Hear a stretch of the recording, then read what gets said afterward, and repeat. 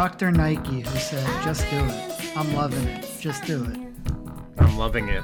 I'm really feeling We got it. the meats. I'm cold. Yeah, it's really cold. How is your heating situation? I know you're My heat is great. a new it's homeowner, expensive, but it's great. and that you experienced a heating bill.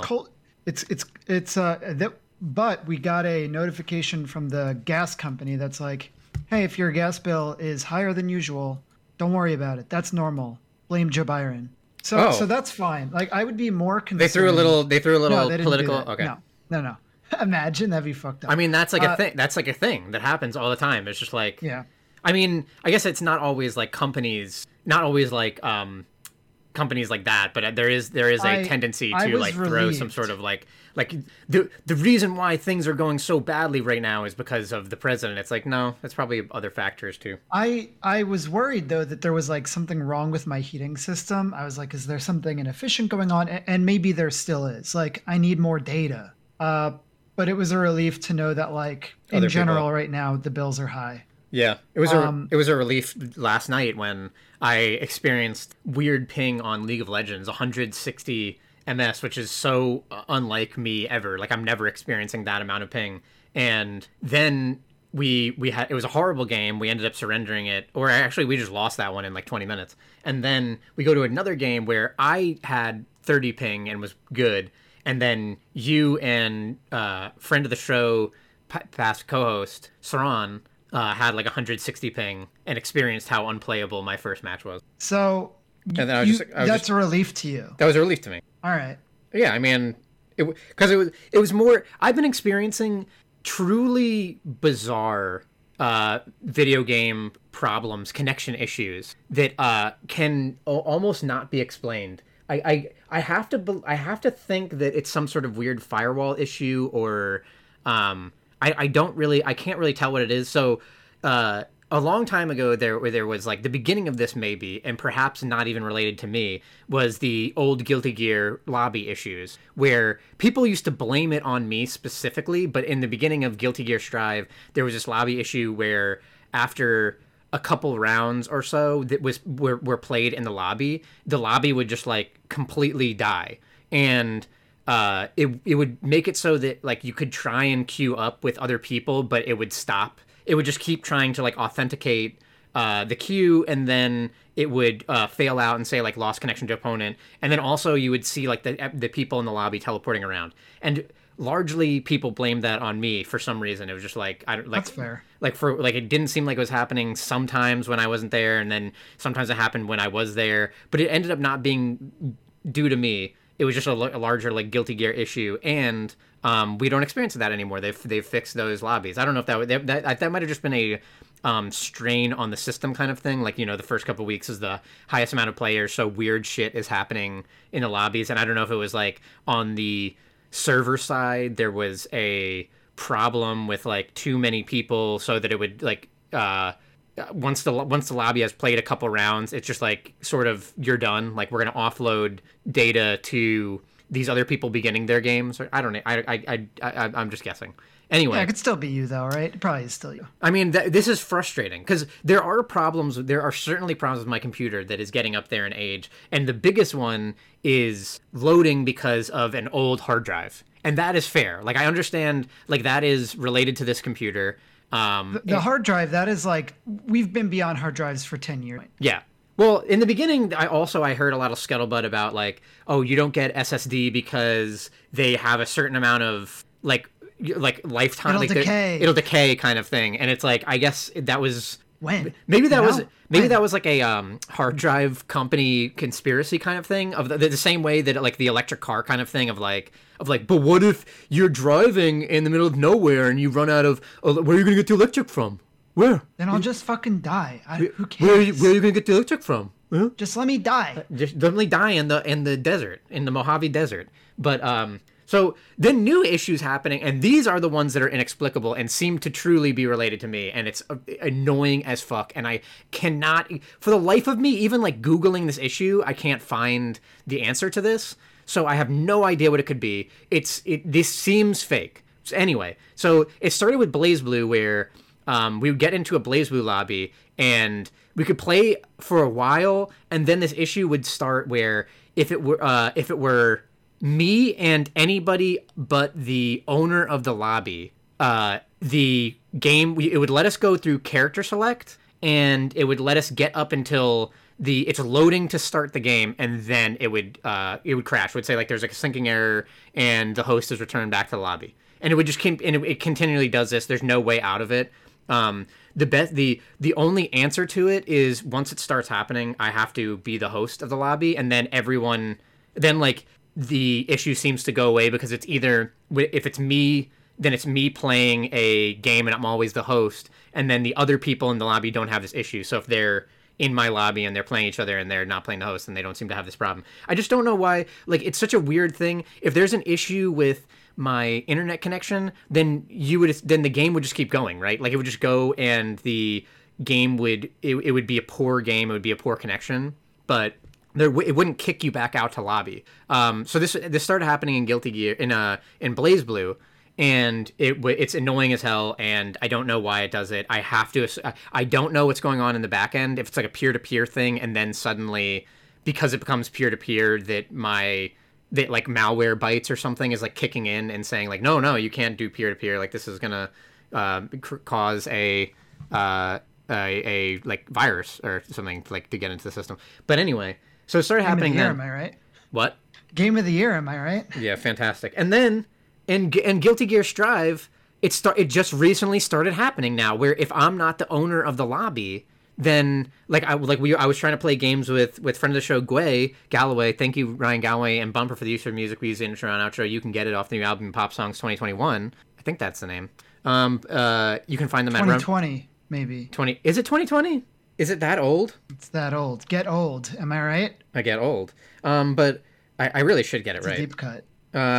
Anyway. So it started happening in there, where same thing. It lets you do character select. It lets you. It shows the eagle flying around, and then the second it goes to a white screen prior to starting up the game, it would say like connection lost, and it would exit out the lobby. So weird as hell. Then we were playing Street Fighter, and this issue started happening to Galloway, where like because what would happen in Guilty Gear is that it would boot me back to the main menu. It would kick me out of Galloway's room, and then I would be on the main menu.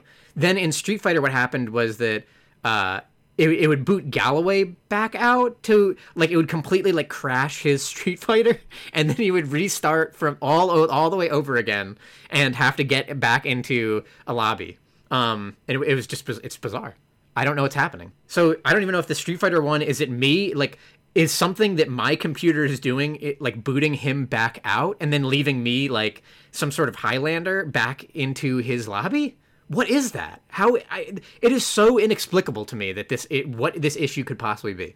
Like, if it's whatever weird thing is, like, I'm connected to a server, like I'm connected to the server, right? Like, if in Guilty Gear, it asks you to, like, there's a menu, there's a screen, a little pop-up screen that says connecting when you hit play, when you hit the player match button, when you hit the player match like option, and then you find that person, and then there's another connecting screen, and then they can see you walking about the lobby. So I don't understand why it's in these games and like fighting games, at that moment that the round starts, the game is like, nope, now is the time to boot you. And I don't get what's going on. It's so bizarre.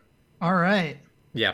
So this is not related to any of that. This is a predictions podcast for the week of January the 23rd. Be with you. It's not actually. This is the Game of the Year categories podcast. Oh, and predictions maybe. Okay. I'd said that. Yeah, we didn't. Last podcast, we went through our monthly. This is the games that came out in 2021. And next week we're doing our Game of the Year categories, which it's in the Google Doc. And we're going to go through not only our favorite games, but also a couple of categories as well. We do this differently every year. And I am apparently bad at predicting, because I couldn't even predict what this podcast was going to be about. So how are we doing this? Because with two people, I don't know if we're going to be able to. You added to this list. During last week, yeah. Yeah, you added to this list. So we're just going to go through our categories, and we're going to discuss our picks for these categories. So let me read off the categories in order. Best roguelite, game we wish we played, more. Best ongoing, games we wish were better, best RPG, most unique slash weird, best looking, best Riot release, best fighting game, 2022's 2021 game of the year, best Pokemon game, and then our individual game of the year. This is 2022's 2021 best game of the year. Seems pointed at this point because there's a game on it that you're loving. We should probably do that next year. You have right? it looks like there's a sudden write-ins to make this game that you're playing win multiple awards. No. Okay. Additionally, so we should probably move 2022's 2021 game of the year to the end of this year, to the end of 2022, right? That would make sense. Yes, because 2022 has not happened yet. It is happening now. What we didn't plan for is we don't have a 2020's 2021 game of the year. So we're going to skip that. So let's start from the top and discuss the best roguelite of the year. Games we played that didn't release this. Oh, we already did that. Best roguelite of the year. So you've written in Dead Cells and the DLC, Inscription Act 1, Ziggurat 2, Citadel, Gunfire Reborn, and Tribes of Midgard. So have you played any roguelites this year? I have. I would also say that Loop Hero is not on this. All right, that is roguelite. We'll add in the Loop Hero. Hades did not come out this year. There's a game called Worm Snow that looks very good. It's like a recent roguelite that had launched on Steam a couple days ago and is getting very good reviews. And we can add Dreamscaper to this list as well, which you might remember, as the Dreamscaper is the one where at night you are going into your dreams and fighting like your doubts and anxieties, and then during the day it's kind of like a life sim where you're going through a town and getting relationships with characters and doing crafting and things that are changing your character's psyche and then affecting your traversal through those dungeons. Mm-hmm. Neat. So Inscription Act 1, that is kind of a weird pick, right? Because the game isn't defined necessarily by its roguelite mechanics. There are, the story that's going on, I think, is a big contributor to what makes Inscription as powerful as it is. And I don't know that. So it makes it a great game, but I don't know that it makes it necessarily a great roguelite. I would disagree, because I think that if I'm looking at this, my favorite actually might be Inscription Act 1. There is it is really reminiscent of Slay the Spire. There's a ton of cool, different, unique things that happen each run, and there's a lot of cool ways to get out of control. One thing that I think one of the big ones is when you die, you create a card of your where essentially you're assembling different cards together in order to construct a very strong card that you can find in future runs. Yeah. There's also that what is it? The statue mechanic? Yeah, so that's an interesting one. So the statue mechanic, and it's I don't know how much crossover there is with that run to run, but essentially what it is you choose a race of creatures, and then you choose a modifier, and then whenever you have that race of creature, it will be empowered. So the big one is always modifying squirrels, because you have a side deck of squirrels, so you can make it so that the squirrels are flying, or they never die, or they're worth extra blood when you sacrifice them to summon stronger creatures. Yeah, my run that got out of control was the squirrels bounced back to my hand. So I was always able to, if I had space on the board, I could just keep playing squirrels, sacrifice all of them, play a big creature, keep playing those same squirrels out. Once I had 3 or 4 squirrels in my hand, I was basically done for the rest of that match. I could just summon whatever I wanted. I think most people that when they beat Inscription Act 1, they did it with a squirrel deck, though. They did it with some sort of it's the story I've heard from everybody. Yeah. About their run that went off the deep end because of what they did with their squirrels. Yeah, I forgot. I also had some other things going on, the amalgams that became everything. I think they were indestructible and huge, and I don't know. That game is very fun.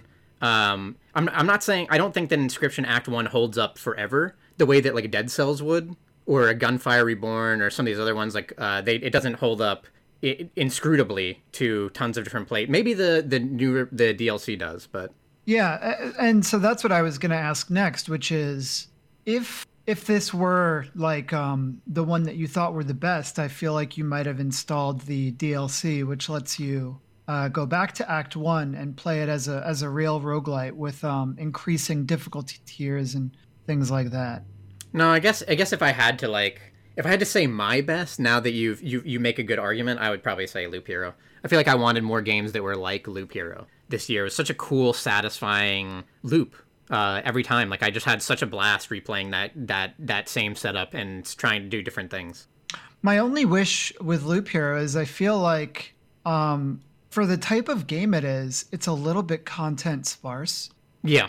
Where there's only 3 classes and the amount of cards, I think I might have seen maybe not every card in the game, but maybe like 90% of the cards in the game, which, it's I played it for 20 hours. It's a $15 game, so it's not necessarily a bad value, but these types of games are usually games that you're getting dozens of hours out of, and you're not really seeing everything, and you're really getting some uniqueness each run. Mm-hmm. Loop Hero, I mean, there's so many things to love about it in terms of its aesthetics, its music, but I think that specifically, like as a roguelite, and maybe it's a bit of an awkward category because is the category best game that is a roguelite, or is it the best game that performs as a roguelite and does the run-based approaches better than other games? Mm-hmm. So for best game that is a roguelite, I could definitely see Loop Hero being a contender. And I would totally understand if like Loop Hero is your game for this category. But it's not the one that I would choose. And just because of what I look for in these types of these are also types of games where I really value the gameplay.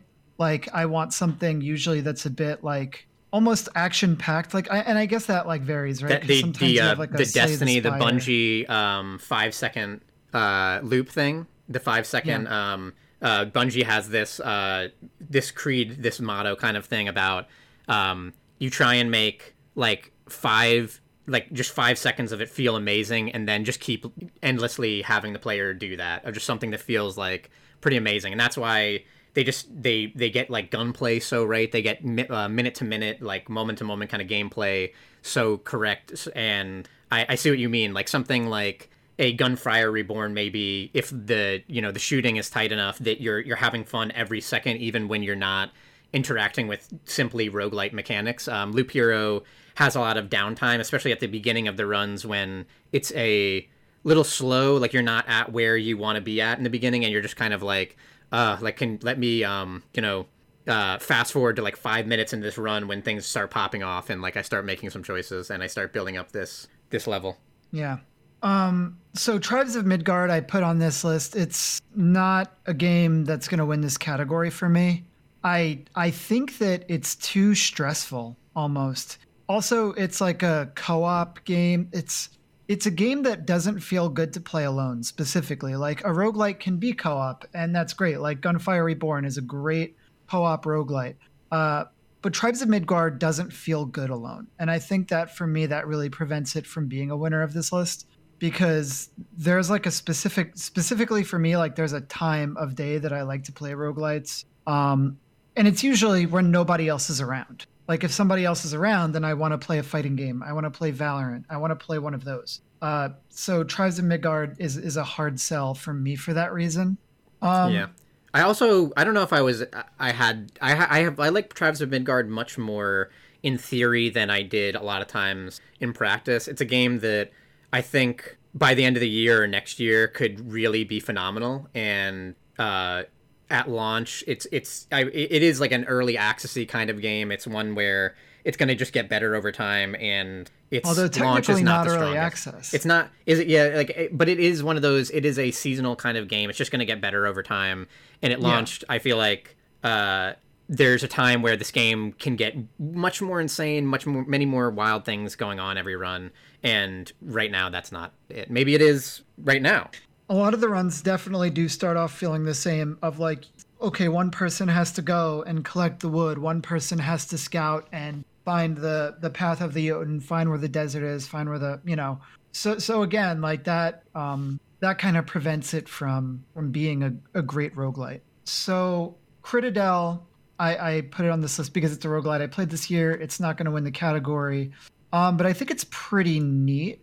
I do think that it suffers from similar problems of very sameness between a lot of the runs, despite the way that they bill themselves as being like 100,000 unique weapon configurations, essentially because like they've got, like they have dozens or hundreds of weapons, and then you're equipping them with different modifiers like scopes and laser sights or like explosive bullets that are changing the way that those guns work. But it doesn't make them feel like dramatically different enough that I think they could advertise like 100,000 weapon combinations. But it's a really cool looking game, and it's got like a great aesthetic of like this old school Game Boy Advance Contra look to it. That reminds me a lot of Mercenary Cap, but a little bit cleaner than Mercenaries. Overall, it's a decent game. I just think that this is a really hard category to win because there are so many great games that fall into this category. Dreamscaper, I talked about a little bit. I didn't love the gameplay of that one as much, but I think that aesthetically it's worth checking out. And I do think it's a great game. It just couldn't hold my attention because there are so many other good roguelites, like Dead Cells, which is also at the top of this list for me. So how much Dead Cells have you played? I know that you played it for a bit when it was in early access. I don't know if you played like the full release necessarily. I played the full release a little bit, and I think I played some more this year after one of the DLCs came out, but not the more recent one or the Hero DLC with all the different, like the Blasphemous Hero and the Hyperlight Drifter. But I have played a fair amount of Dead Cells. So this is probably the one that I have the most hours in on this. Let me think about that. Yeah, this is Dead Cells is the one I have the most hours on. I have about 50 hours in Dead Cells. Every run feels really different in Dead Cells. So, and it has I really think that Dead Cells, out of all roguelike games, probably has the best feeling progression of you're constantly getting stronger and stronger each run, not just in your abilities, but also in like your knowledge and things like that. Mm-hmm. There's so much to unlock, and the unlocks aren't just like finding new weapons. They're also you're finding perks, you're finding access to new levels, and you're finding new like Metroidvania abilities of now you can wall jump, now you can turn this plant on the ground into a vine and use it to climb up. Now you can remove your head and use your head to crawl through these little areas to hit switches that open doors. And as they've released more and more DLCs, which have all been really affordable, I think the DLCs are probably around like $5 each. Each DLC comes with new areas, and that also further increases the amount of variety between runs, because as you're going through each run, certain areas will incentivize you to go there. They'll give you extra souls and extra gold if you go to them. And it's always going to incentivize areas that you haven't been to recently. And this really allows you to just see more of the game and to make every run feel a bit different. Build variety is good. They've been adding a lot of new weapons. Because I have sort of been like dipping in and out of it, I don't know necessarily which weapons are new and which weapons are old.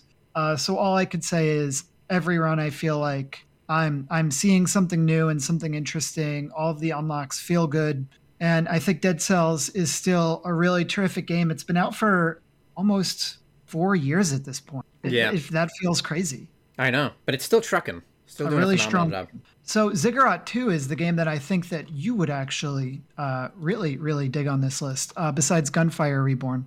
Ziggurat 2 is an extremely fast-paced, it has like Doom speed FPS roguelite that's all based around being a mage. So, and also it's weird to call it a roguelite. It is, but it technically has like a campaign, but each campaign mission sends you into sort of like a roguelite dungeon where you go in with a set of weapons. You are leveling up in that dungeon, and as you level up, you're unlocking perks.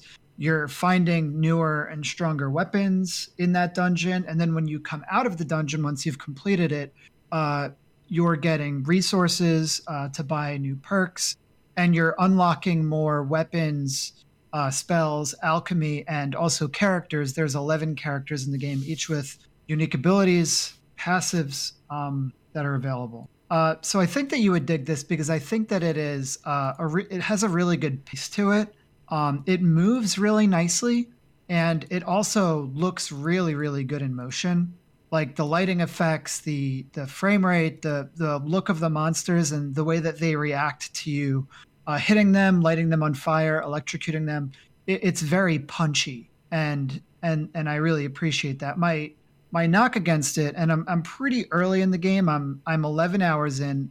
I would call that early for one of these games. Is just that I feel like the perks aren't very interesting. Like you'll find a perk that's like you deal 7% more damage, or your fire rate with alchemy weapons is 15% more, or this school of magic uses 20% less mana than other ones. And I've only unlocked, I think, like 30 out of 160 perks. So I feel like they're hiding like the weird and cool perks like later on. But I feel like they shouldn't. Like, I don't think that that's good game design. I think that they should really start you off with something that is like punchy and interesting so that so that you kind of feel, okay, this is a sign of things to come. Like I'm probably going to see some really cool shit if I keep playing this game. But I think that it kind of has a bad first impression, despite knowing that it gets pretty interesting later on as you unlock more. Yeah, I should give that a try. More so, I think that you should give Gunfire Reborn a try. I did. I have it. I think you've played it for 30 minutes. You should yeah, give I played the first run. I should give it more of a try. We were talking last night about after we finished playing League, we were like, what other games can we play that aren't so sweaty? Like if some like a wind down game where we would still stay online with like Sean or something and like be able to play it, but it not be, the focus of like, oh man, I'm doing so badly. These people are better than me. I'm never going to be this good kind of thing. This is a great one. I think that, Game Pass also has some really good ones. Game Pass has like Deep Rock Galactic on it. It has Back for Blood, but I think that Gunfire Reborn would definitely be the pick. I actually think Sean would dig it too. So the reason why Gunfire Reborn is so special and so good is that it lets you play Borderlands without having to play a Borderlands. Yeah, they don't have the humor.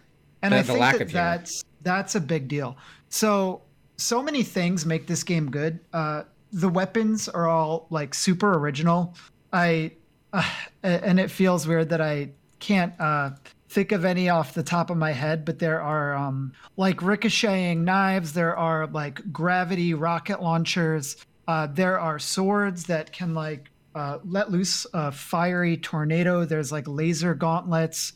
And then there are perks. And well, first off, there are affixes on all of these weapons that are modifying them. And there are also legendary weapons, legendary affixes for every weapon that are unique to that weapon. And there's more than one where it'll be like this gravity rocket launcher, after it sucks everything in, it explodes and pushes everything apart.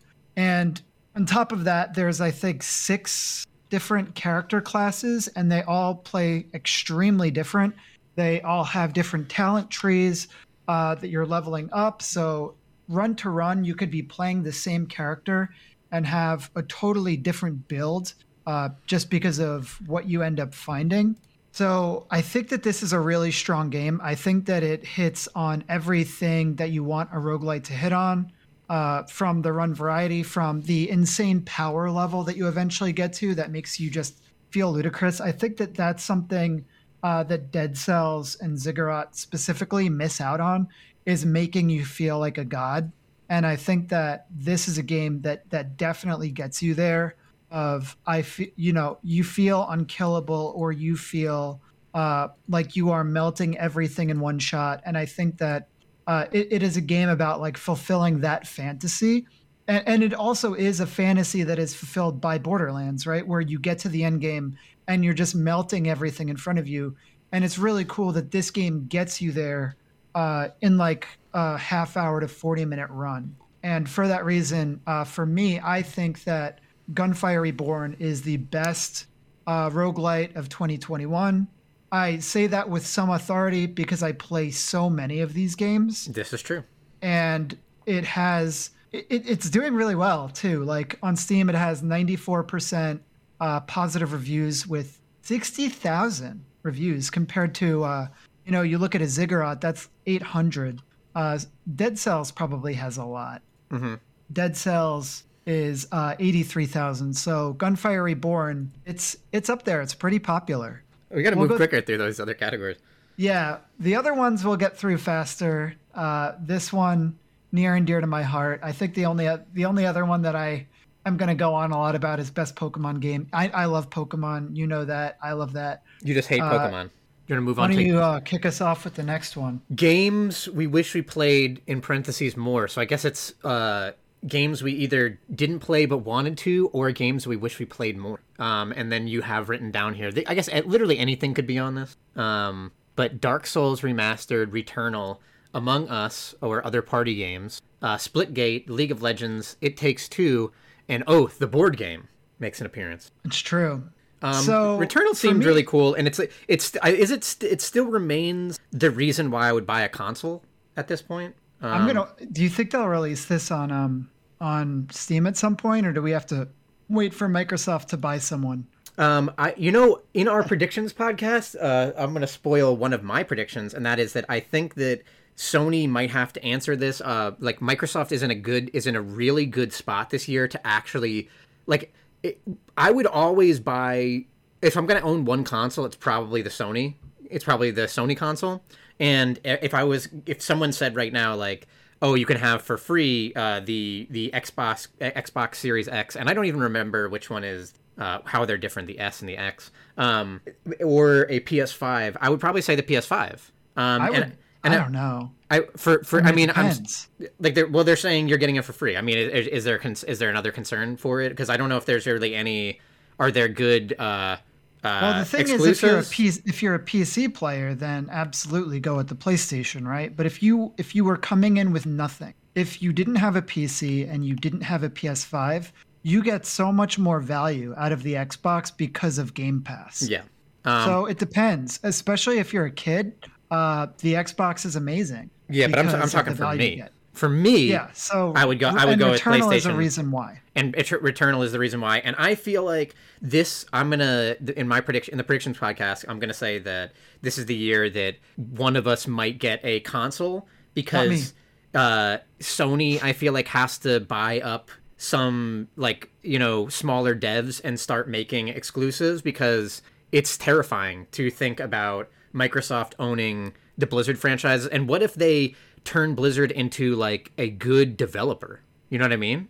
That's not terrifying. That is terrifying. Like Blizzard, that's a good thing. Blizzard has been, and Activision has like basically nothing going for it other than Call of Duty. It used to be that Activision had everything, like every what major. What about Tony Hawk? What about Tony Hawk? They've got Tony Hawk. He's too old to be skateboarding. Get that man out of the half pipe. He's gonna keep going. Oh, he's gonna kill himself. Stop him. So many celebrities have died this year. Prediction: Tony Hawk suffers fatal injuries during the most rad trick he's ever done in his entire life. So he goes out doing what he loves, and then they stop making Tony Hawk games. But I don't like that. I mean, it's not about what we like or not, right? That's predictions. This is the year that all the celebrities die. I don't like that. And the lower class, henceforth known as the lower crass, rises up. That would be. I mean, that would be something. And we start cussing more in 2022. I fucking love that. Yeah, but we start cussing in the way that kids do when they first learn about it. So they're just like, I can't fucking. That's the way that kids start cussing. Jizz, big fat load of cum. Yeah, someone's been watching too much. I think you should leave. I just rewatched the same episodes over and over. Game we wish we played more: Dark Souls Remastered, Returnal. So Returnal remains the reason to buy a PlayStation. I'm gonna say that for me, League of Legends is not on this list. League of Legends isn't, because if you want to play it, just go play it, right? Yeah, we have. Maybe it's also that We were having a good time with it. The last League of Legends cycle that we were getting into, we went away from it for a little while, and then we kind of recently came back with a new League of Legends cycle, and I have not been having fun. Oh, I'm having fun. I have not been having fun. I think that both of Riot's major games. I can't just jump in and say both games, but I typically end up liking Valorant a little bit more. Even when I'm having a bad day in Valorant, I kind of like that minute to minute in Valorant more than League. League can sometimes feel like you're playing 20 minutes to start playing sometimes. And we've had a lot of these like slower games or just games where things went wrong, and like things going wrong in League is worse than almost any other game for me because it's so dry. The minute to minute is so dry outside of that kind of stuff. Like I do crave a good like a solid laning phase that's close into both teams coordinated, fighting over objectives where it feels like the playing field is even, but you don't always get that kind of game, and especially when you're getting stomped, it's like one of the most frustrating games. I often want to, regardless of how things turn out, if it's a unrated game and you're just getting like obliterated, it's it's 0 to 10 in the first 10-15 minutes, and they've taken 2 objectives, and their jungler has gotten every camp, and all the lanes are losing, and everyone's behind CS. It's like, I just want to be done with that. Maybe you can turn it around.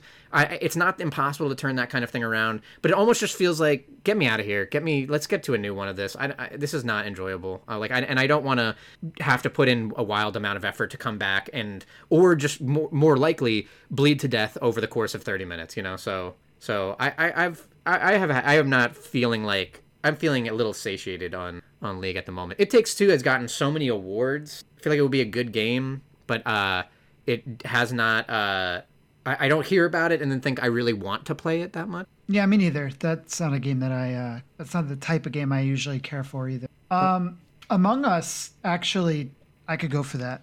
I could go for more Among Us. If I'm going out early, Among Us is, I think, the game that wins the category for me. I really missed. There was a kind of cool time in gaming in the early days of the pandemic. I was super busy and work was tough, but everyone was kind of stuck at home. It was tough but fair. It was tough but fair. Not really. Just not kidding. really. But everyone was kind of stuck at home, and I kind of liked that. Like a lot of people were either like out of the workforce for a little bit, or like there was a lot of free time everywhere, and also there wasn't a feeling of like, oh, we need to I can't be sitting around on my computer all the time. I need to go out and do some things. Like I should be going over to a friend's house. I should be doing something. I should be going out to do groceries or like go to the gym or something. And during that time, there was none of that. It was just like, you were a hero if you didn't do that. Do you want to stay inside and play games? And because of it, we kind of had this short amount of time where we had this expanded friend group of, every night around like 7 or 8 people, like a ton of people would get on. We were playing like full lobbies of Among Us and all that kind of stuff. Like just there's a cute little meta that went along with it, and it was one of the best things about games is not the game, it's the people you play it with, and like the game is the excuse to spend time with someone, and Among Us is just a phenomenal one of that. And like there was a reason why it was big, and if only I predicted last year that we would get like a really good, huge, like third party, a big AAA Among Us, something where, or a werewolf, a video game werewolf, where, it was that same kind of thing of lying to your friends and trying to do objectives in secret or ruin the objectives in secret. And I really want this again. I think that out of these games here, like that is the thing that I don't get anymore, is a big, ridiculous party game. Yeah. And I understand. Splitgate's on this list. I put this here. I wish that more people were interested in playing this over, like, let's say Halo. And maybe at some point Splitgate comes back. People seem to really be hating a lot of things about Halo. And I think that's cool because that means that people will go back to Splitgate, which I think is a much more interesting game. I think Oath is the winner for me. We played as much Oath as we could this year, which admittedly was not enough Oath. So I really hope we could play more next year, because Oath is a stand-in for any board game. I just want to, as I've moved away, I worry that my chances to play board games are going to be a little bit less. Yeah. I have to find a group. So yeah, I also we played a fair amount of Oath, and that game just, if you remove yourself from, certain people can't do this. Certain people, like a certain friend of ours, can't do this. But if you remove yourself from like the fairness of the game, the winning or losing part of the game, and kind of lean a little bit more into,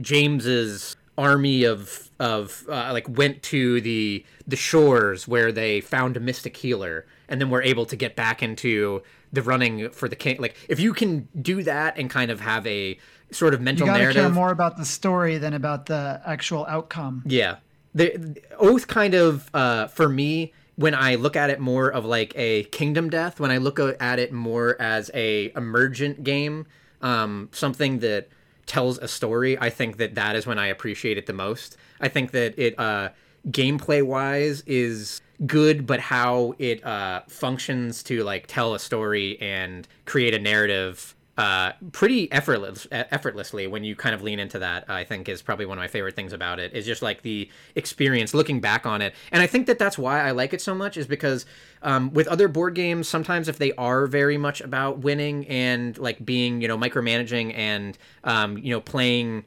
shrewdly and economically throughout the game, if you lose, then sometimes there's a feeling of like, we played 2 hours of this, it was a pretty good game, but I'm kind of frustrated in the end, like I lost to a bullshit card draw, or I lost to a bullshit roll of the dice or something. And with this game, there's plenty of bullshit card draw and bullshit roll of the dice, but when at the end of that 2 hours or whatever, if you can look back and say like, I didn't win, but this crazy thing happened, or like I did do something insane that was like very memorable and fun, and I think that makes it so that you can always enjoy your time with it regardless of the outcome. And I love that way that you end it by writing about what happened. And friend of the show Kevin Cruz has drawn some pictures in there. You've drawn some pictures about, sort of like a portrait about what happened. And I like to look back on that and, remember those games, because the games are very memorable. What a great roguelite. So for me, Oath wins this category. Oath wins this category, and it also wins roguelite again for some reason. There you go. It retroactively won. Good, congratulations to Oath and Among Us, the two winners of Game We Wish We Played More. Best ongoing. James, take us away.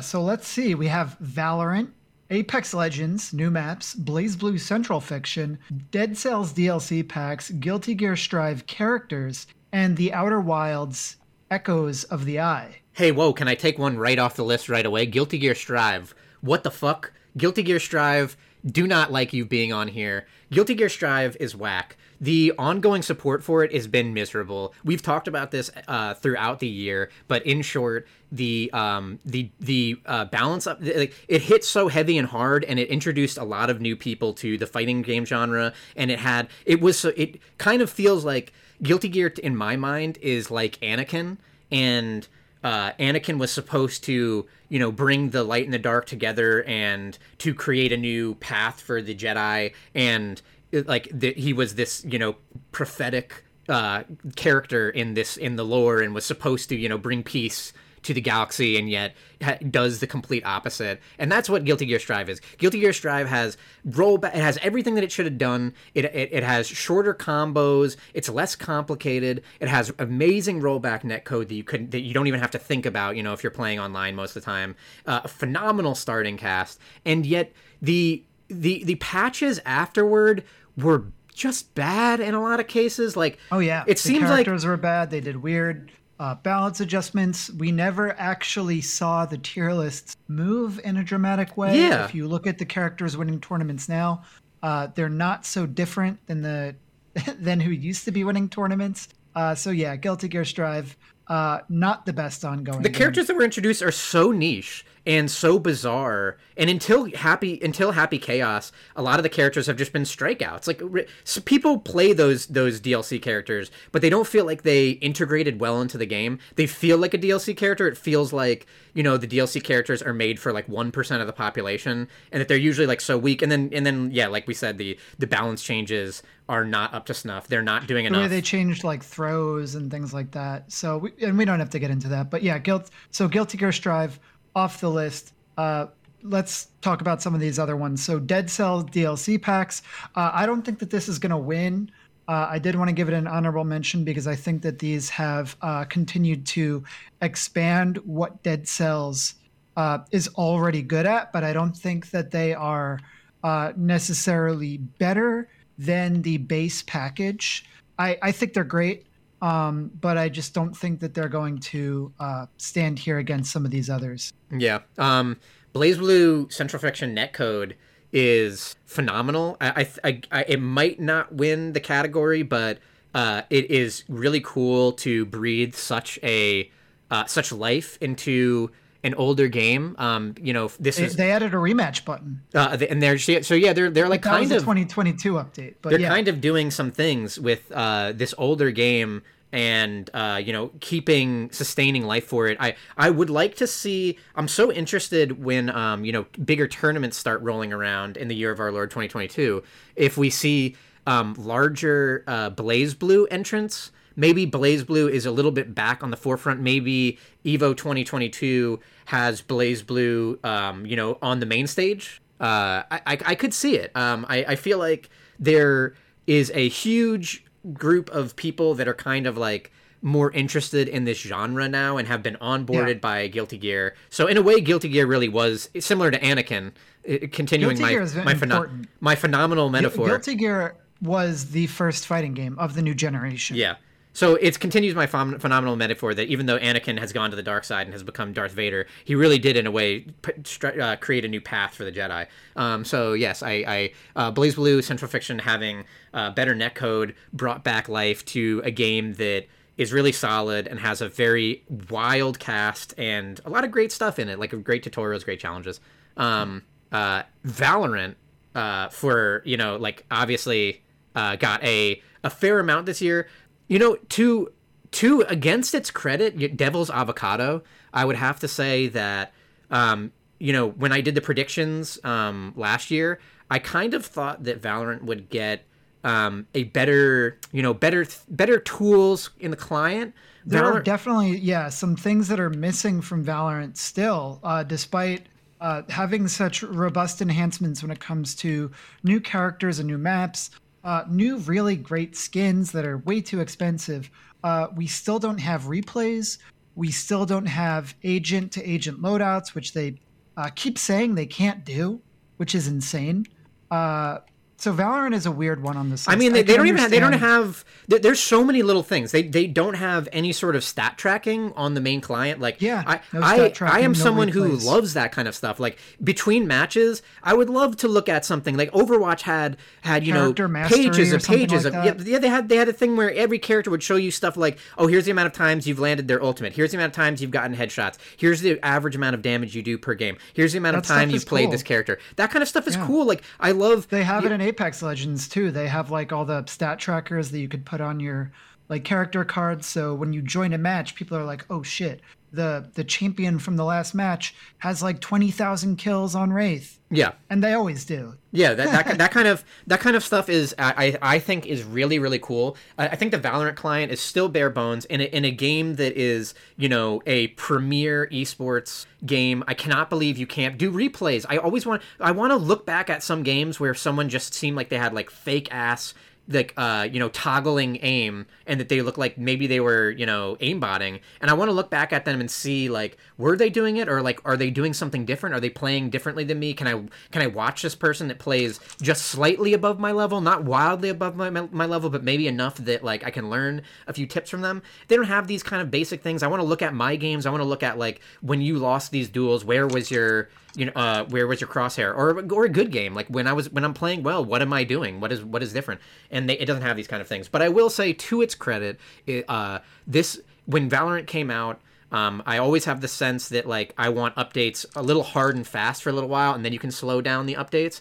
And we are at a good spot in Valorant. Valorant has gotten to the point where I don't think there's as much steam loss between patches. There's a good amount of maps now, even though you only get one per night. And there is a good amount of characters.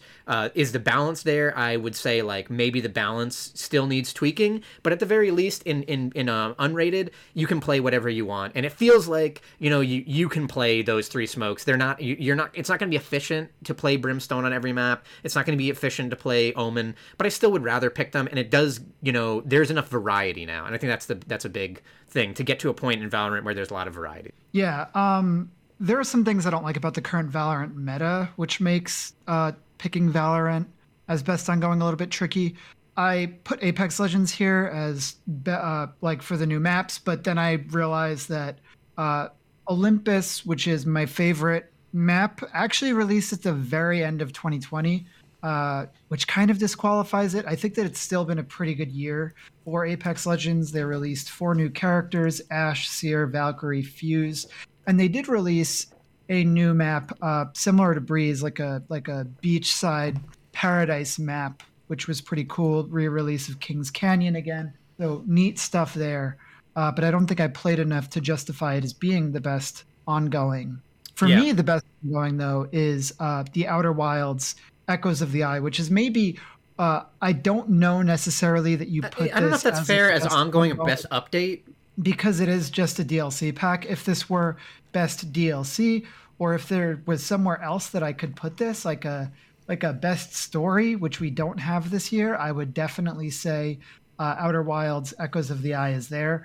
I needed a place to talk about it, just to say that they took one of the greatest games ever and managed to release a DLC for it that stands against and stands up and is as good as the main story in that game. And I think it deserves to be recognized there.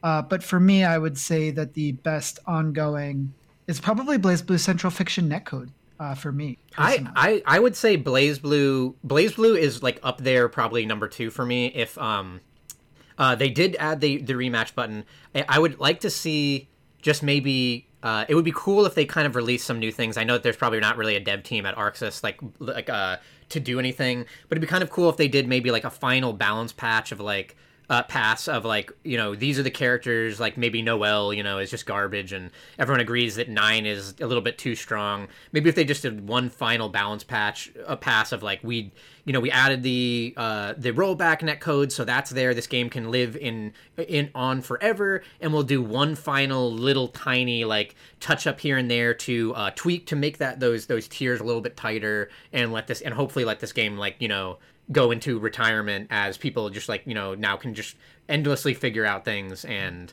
go wild with the game. But for me, I would say Valorant, just because I absolutely love Chamber. I love the place that Valorant is in right now. I would agree that there are minor problems. I don't really like the new character that much. Maybe she'll get tweaked, or maybe it's like a Raze thing where... Why would she get tweaked? I want to see eventually. Like I feel like her kit does a lot, and that I still think the ult can just be like a little whack. Like there's parts of her kit that don't feel good to lose to, similar to a Raze. So I could imagine her getting like possibly toned down a little bit, or maybe it's just something that we have to get more used to. I just find that character to be like a little obnoxious. Combines like the things that I don't like about like the people don't like about Arena, like where she turns purple and it just feels like she's harder to hit for some weird reason. But I think Valorant is in a great spot. The weird mistake with the Ares, like I like that they try and do some new things every once in a while, and sometimes it falls off the rails, but like at least they're trying. And I think it was a good year for Valorant overall. I do like the new maps. I like the new changes. I like the new characters, and I feel like whatever role I get put on, I have some diversity now. Right on. Games we wish were better. Inscription. Halo Infinite. Guilty Gear Strive. 12 minutes. Metroid Dread. Deathloop. Guilty Gear Strive. There are some... Guilty Gear Strive is on here twice. Fair enough. Fair enough, some Guilty bad Gear. games on this list. Holy There's shit. some good games. This is the best category we have. I'm going to say this is the best category we have. It's an interesting category because it has a mix of games that we really like, but that there is something wrong with, and games that are just bad. So, Metroid Dread, for me. Damn, Metroid Dread. I put it here because I paid $60 for it, and I beat the whole thing, and I don't like it. So for me, I wish it were better so that I could justify the money and time that I spent to play this game.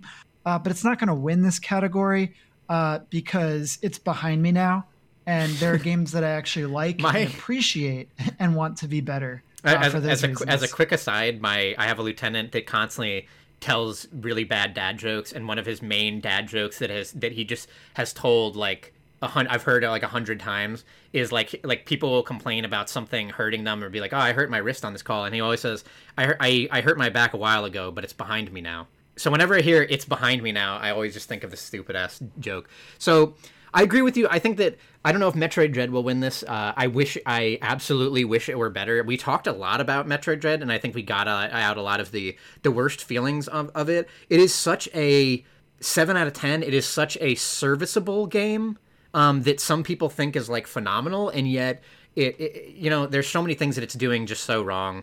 I do wish Metroid Dread were better. I don't think Deathloop hangs on this list. Deathloop is so good enough, enjoyable the whole time, and it deserves to be on this list or mentioned in among these peers because the ending for Deathloop is so astoundingly bad that it doesn't pull the things together. Deathloop, I'll say again, like I wouldn't, despite the fact that's on this list, if someone said like, hey, should I get Deathloop or maybe it's on sale or something, it would be like, yes, absolutely. Deathloop is you will have a blast for like 25, 30 hours, and then you'll forget you ever played it because when it ends, it just fails to, I guess, like answer a lot of the things that you might have wanted, and maybe in a lot of ways it wasn't the game that people wanted. It's very railroaded.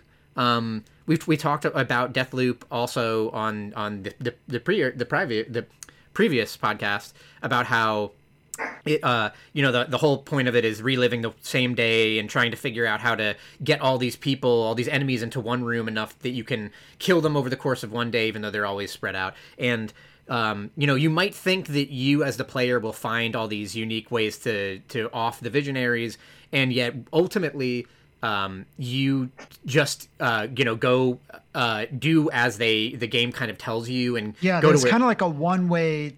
They call it. It's a binary. They call it like the perfect day or something. The perfect day or something is the achievement because there's really only one perfect day, and that's what there is. There's one way that it can go that it really is what they intended. I was hoping for more of a sandbox to it, or like finding some clever way to do things my own way. Yes. But ultimately, the game is open for so long, where you sort of have the freedom to do what you want and go where you please and tackle things at your own pace until the end of it, where there's only one thing that you can do. Yeah. So good game. I do wish it were better. I do feel like it's going to get like left out of a lot of Game of the Year discussions, just based on how it was an earlier. No, actually, it was not earlier in the year at all. It feels like it is because in the same way that like a game that came out in February or something earlier on in the year that you really enjoyed, but then come the end of the year you forget that it even came out at that point, and there's usually like a sort of lean towards the games that were more recent or like later in the year on Game of the Year list because it's just that's the game that is more recently with you. And this game, despite the fact that it came out in September, it feels like it came out a year ago. It just kind of left me immediately as soon as I finished it. For me, Halo Infinite is not on this list because I didn't really expect very much from it. Halo has not been done by Bungie for years. I do not like that style of shooting, and I continue not to like it. I am now more, and I think since playing CSGO for the first time, I have been more in the camp that I like those really, really low time to kill shooters where it's all about like good positioning, good aim, and it feels like very satisfying to just like tap someone in the head. And Halo, if I played more of it, I could probably like it, but I hated it. I hated the time I spent with it. I don't want to jump around like slowly in this big open map and feel like I have to try and go over where the action is, but then when I do, the guns I have suck and someone runs me over with a warthog. Like, I just had a shitty time with that game. I don't even wish it were better. I don't even want to think like I'm glad I'm not playing it. 12 minutes is on this list. I played through this. We both played through this. Absolutely bizarre direction that this game goes. I still and it doesn't answer a lot of the questions that it initially poses, right? I still think that it's doing something interesting. I think that there are some obvious problems even outside of the story, where part of the gameplay is repeating things that you've already done and waiting for things to happen. And there are some shortcuts through the game. It's a time loop game where you are sort of prodding at it and poking at it and trying to get different outcomes and more information. But in order to do that, you have to set things up in a certain way. Like, I walk into the apartment, I take off my shoes, I flip the light switch, I hide in the closet, and That's what I do when I come home every night. Is that what? Yeah. That's what you do in real life. Right? But it's not like engaging to do that like over and over. I think the other thing is that it's so trial and error sometimes that you might have in your mind that, like, oh, I need to speak to this character again, so I'll do this. And it takes you, 5 to 10 minutes to get up to where you would do this. And then I had times where I would think, like, I have to do this, and then I would maybe, like, do it wrong. Or, like, everything that happens with the cop feels like it happens so quickly that, like, you can make a minor mistake, and then, like, the cop just kills you and you have to redo the time loop. I also feel like it can't be said enough how there's so many things, like, narratively that it does that doesn't pay off.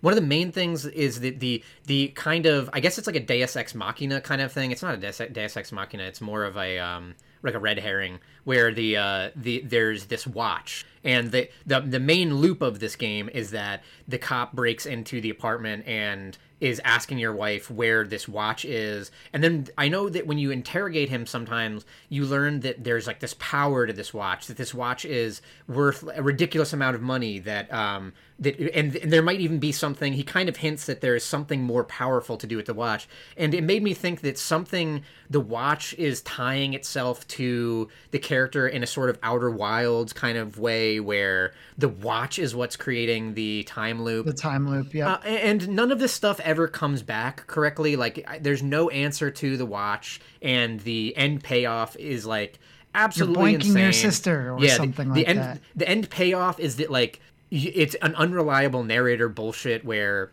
the cop thinks that your wife killed her dad, and really she didn't. She shot her dad, but he survived, and then you killed her dad, and the reason why was because you're, like, his affair love child, so you're his, like, stepchild, and you're married to his daughter, and that you knew that, but then you didn't know that, or, like, you forgot it amnesia style because it was too hurtful. And that part of the thing that makes you finish this game is when you remember that you both murdered your dad, who had you, like, with a cleaning lady, and that you are married to your stepsister.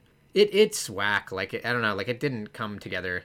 And the winner of the category, Guilty Gear Strive. We didn't even say Inscription. When I the first part of Inscription, you were like, you got to play this game. You got to play this game. When I first started playing Inscription, I went there is 3 acts, and we talked about Inscription again, like all these games we talked about over the course of our Game of the Year podcast. But Inscription, the first act for me when I was playing it, I was like, oh shit, this is Game of the Year. Here it is. There's no way this isn't it. And like, it even earned itself to Game of the Year list. And it's not a bad game. A lot of people's Game of the Year lists. It's not a bad game at all by any means. But I strongly feel like the initial setup to Inscription, and the kind of, like, what's going on, who is this character, the horror that you feel, the kind of uncomfortableness, the intense atmosphere, all of that in that first section of the game is like was game of the year with a bullet, and then going into that second part of the game, I just did not enjoy it. It does a complete 180. It has a new art style, and I don't think that part comes together well. I think the third part brings it back a little bit, but it's still not as good. So Inscryption is kind of, I do wish it were better. The first part is 10 out of 10, like game of the year material, and then there's 2 more acts after that that don't quite live up to that. So I do kind of does wish. it win? Does it win it for you? I don't think so, because there is, a game on here that was on here twice, and I couldn't even say, I said it in the other category. Guilty Gear should be the fighting game that brought together all fighting games. It should be everything, and yet there are so many bonkers choices made in this game that are so upsetting. Sonic Fox was right. I even wrote down a kind of like list of like why it was so good was the amazing art style, phenomenal starting roster. I like the addition of a universal anti-air, but I'll come back to that in a second. I love dash. I know that some games have had a dash macro. I think that it is a quality of life thing, and Guilty Gear Strive has that. The rollback netcode is probably one of the biggest things. Damage is really high, so it makes it feel like new players who don't play fighting games, who kind of hit buttons, still do some like really big hits with like simple 2-hit, 3-hit combos. There's a lot of but there are longer combos for people who want to play it more. And I really, there's a good, like the loading time is fast once you actually get into the game. And the rematches aren't broken like they are in Tekken. And I think the wall break is one of the coolest mechanics ever added to a fighting game. And in short, a lot of fighting games have this mechanic where at the wall, you kind of, you as the aggressor want to push your enemy into the wall, where they have nowhere to back up or kind of space, and then now they're kind of at your whim. You can keep kind of trying to mix them up. And in anime games, this is usually the worst. You usually get hit once, you get carried over the wall, and then now you have to just kind of block all these things and like just block forever, and it feels like you're not playing the game. But in this game, if you do a lot of damage to someone while they're against the wall breaks, it resets back to neutral, and it gives them more meter. So it is both a positive thing for the person who broke the wall, that feels pretty good, but it also resets to neutral. So the person who was like, getting crushed against the wall actually now has a chance. Now they're in a neutral reset. So it does all these things very well. But where, things kind of fall apart is that the DLC cadence has been horrible. It's been very slow. The patches have been, the choices that they're making patch-wise seem like there are maybe like people on the development team that play certain characters and then don't play other characters. So, Ino got all these buffs that make sense for her, about her movement got quicker, her note got better, like all these, like they increased kind of damage, they gave her more mix-ups and more mix-up potential kind of, she just got better over time. Soul has gotten like nerfed, but every time he gets nerfed, he gets a little buff too. Ramlethal was a character that was always high tier, and they just gave her more options. And then they have other characters like that I play, like Zato, where they took a move that used to be okay and they made it worse, and that was mostly it. And like there has been no changes, and it feels like no one on that team plays Zato. And then the DLC characters, like we said, have been like really poorly received. They're very small. They're for like niche play styles. And usually what you kind of want with DLC is like it brings people back to the game. Like I think maybe when Baiken comes out, who is the character who's supposed to come out this month, I don't know why she was supposed to come out late this month, and we haven't heard a single thing about her. So I don't know if. I thought she has a release date. I thought it's like the 27th. I thought it was like they were saying the 23rd. I don't know. Like it feels like, shouldn't we be getting some trailers about what this character does a little bit more? In the DLC characters were like the first one is this like very overweight man that is hard to play, and it just feels like those are the times where you bring back the wider audience. You and I would play this game every day, but certain other people, like you still need people who don't play that much or kind of, jump from game to game, and you can bring a lot of people back at once with a, like a big popular patch, or bringing back a big new character, or making new characters so that the tier lists feel like they're moving around, or that you see new things at tournament. And yet, like, they have not done that well. The universal anti-air is probably one of the worst things about this game. We've complained not because it's an anti-air, but because it actually outperforms most moves on the ground. Yeah, which is the real issue, that it just like wins neutral against like there are these big high risk moves like heavy slash that a lot of characters have, which is like a really slow wind up move that you could just anti-air because it's on the upper body, so it wins neutral, and that's a problem. Yeah, it's a huge issue. Like, I think it's continued to be and become more of a huge issue. The way it works is like you don't even have an upper body hitbox, so instead of it just being, beating moves that someone is jumping in, it beats like everything, because anything like that has a higher hitbox, if someone swings with like an attack and then you just anti-air, then you just have no upper body hitbox. So instead of trading, you'll just like hit them clean. I think that's horrible. The damage being too high is a big deal because it's good for new players, but it's created this situation where for pro play there's basically 2 hits and then the game is over. It almost feels like this game needs to become like a best of 5 kind of to make it a little bit more fair. The ranked system is the worst that I've ever played in a fighting game. Instead of just being tossed into games that are matched with someone that is closely in your skill level, you get to like walk around a big dumb lobby and choose who you want to fight, and it leads there to be situations where people are purposely finding you or seeing what character you're playing to fight that character. They can also see how much you've played this character. So there's a lot of shitty things with that. And instead of just going up and down like a ranked like ladder, we've talked about there's floors 1 through 10, and then it does this completely different thing called Celestial. So basically, like, I'm stuck on floor 10, the highest floor before Celestial, where I just beat everyone on floor 10. And we've gone over this a couple of times, I think. Yeah, but this is where we're litigating it. And there is the tutorials are horrible. There is absolutely no combo trials. I think that's inexcusable. Even if the combos that they're releasing, even if they do combo trials and those combos aren't the most efficient, they're not the best combos, like as long as they're a day one like bread and butter kind of thing, then you can onboard new people. The second you don't have combos, new people literally, I hear people who say like, I'm not going to do that.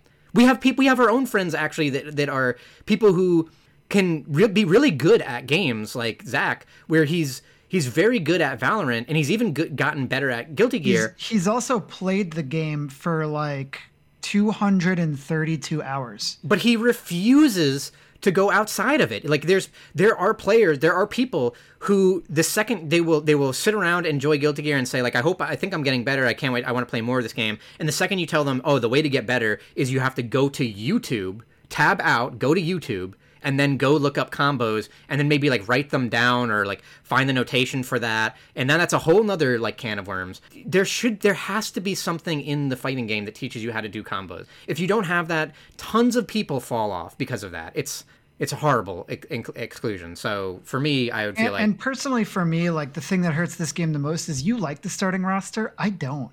I think that they homogenized a lot of the characters.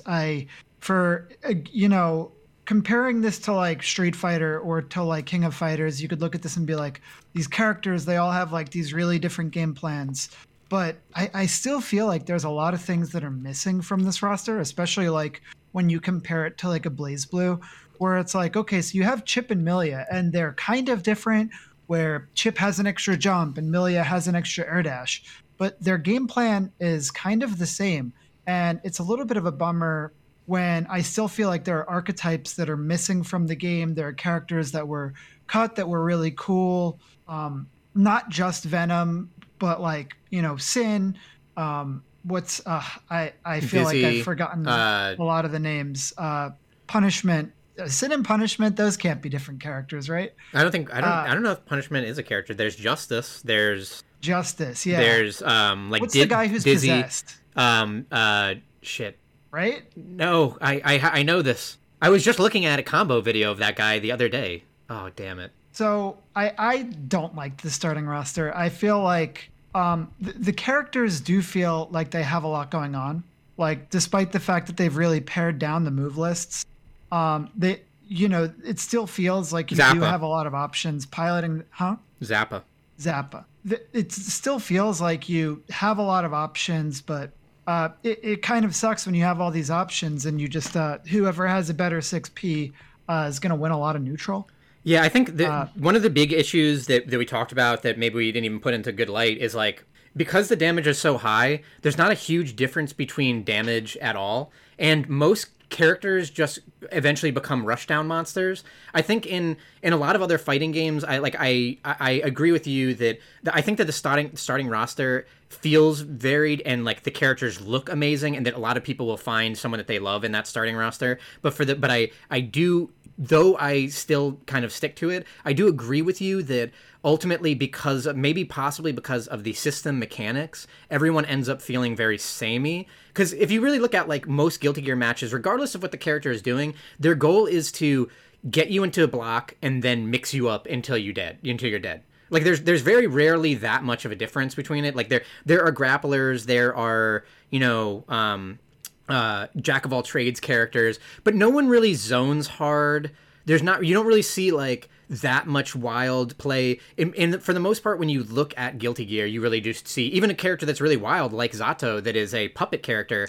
The way that Zato ends up playing is similar to other people, where you put him on block stun, you keep doing your strike throws, and you push them to the corner, and then you combo them, and you hit them for a lot of damage. And there's a lot of characters that just play that way. And has been to this day kind of an issue that if Soul has every option and basically everyone does the same damage, then like, these kind of things create a problem. There's no true, like, there's not really true zoning. I don't even know. I guess like Happy Chaos is, but he's like, I feel like that character is... He's more of a pressure character. He's like a pressure, like a weird pressure character. I don't know. I mean, you get a little bit of it with Axel, maybe you get a little bit of it with Faust, but not really. Yeah, for the most part, even like Axel kind of can rush you down too. So it feels like everyone, when you're winning in this game, you're rushing them down, and so it can end up feeling also pretty, I don't pretty like samey. The way Wake Up works either. Yeah, I've played that game for 330 hours, and I still fucking cannot time meaties half the time. Wake Up is so whack. So for me, Guilty Gear Strive wins this category with a bullet. Like it is the game I wish were better for a number of reasons. Part of it is that I really like the game. Yeah. Like, there are parts of the game that I really like. Yeah. I just wish it were a better game. We've played hundreds of hours of this game, and I just wish that it were a little bit better. It's so close. And it's fair to say that, like, I think that we often play, hundreds of hours of things. We've played thousands of hours of Valorant, and of course we have, like, you can hone in on those times where someone got like a bullshit running headshot. That's reality. Like that kind of stuff is built in. Like it'll happen. The bullet has to go somewhere. It'll happen every once in a while. And yes, after you played 1,000 hours of it, maybe it's going to stick with you more. Like, look at this bullshit idiot that has no skill, and he just ran and looked at the floor and then shot, and the bullet just, matrix curved into my head, and how, like, fucked up that is. And then just say, like, it's party game, it's bullshit. And yeah, when you're playing 1,000 hours of it, any kind of minor issue is going to continually build up over your head. But Guilty Gear Strive just has, like, so many of them. It should be the game. It's the most recent big fighting game, and if it were better, this is what we would be playing. But instead, we have gone to, like, we played this, and we played Street Fighter, and we played we played BlazBlue, and we played DNF Duel, and it feels like it made us all enjoy fighting games a lot again and together, but it also made us want to find the next thing that's going to be actually better. Guilty Gear Strive, game we wish were better. Best RPG. Tales of Arise. Tales of Arise, Pathfinder Wrath of the Righteous, Final Fantasy XIV, Monster Hunter Stories 2, Wings of Ruin, Shin Megami Tensei 5, Bravely Default 2, and League of Legends Stories, The Ruined King, or something like that. I don't know the name. You know the name. Yes, the League of Legends, The Ruined King. Ruined King. I played Tales of Arise. I played 30 hours of it, and it got increasingly grating to me. And then I spoke with someone who finished it at 50 hours and said, kind of don't expect it to go anywhere that it's not already going. It doesn't, it's not going to, suddenly shock you with an end of game twist that made everything worth it. Tales of Arise is a very well produced nostalgic RPG. It felt fun while I was playing it because the combat is so good and the world looks so beautiful. It's like so graphically impressive that you want to get into the next fight, you want to see the next world, but the writing and, this is such an important thing for this genre. There's only certain, it feels increasingly that it is very difficult to tell a good story, especially when you've heard so many, and that is kind of the bigger problem with RPGs in general, is that if you're going to kind of put some of the gameplay aside and say, the gameplay is not necessarily the reason to come here, especially in like a turn-based RPG, and then just put it more into the story, you better have a good story. And this game does not have a great story. It is the characters kind of make no sense. Their reasoning for joining makes no sense in a lot of cases. One of the weirdest characters is this character that he was orphaned at a young age and became a kind of tool for the enemy that you're kind of fighting. And he has lived this hard life and he hates his father for abandoning him, and he's basically turned into a rat. He rats on his own people, and he's this kind of SS Nazi character.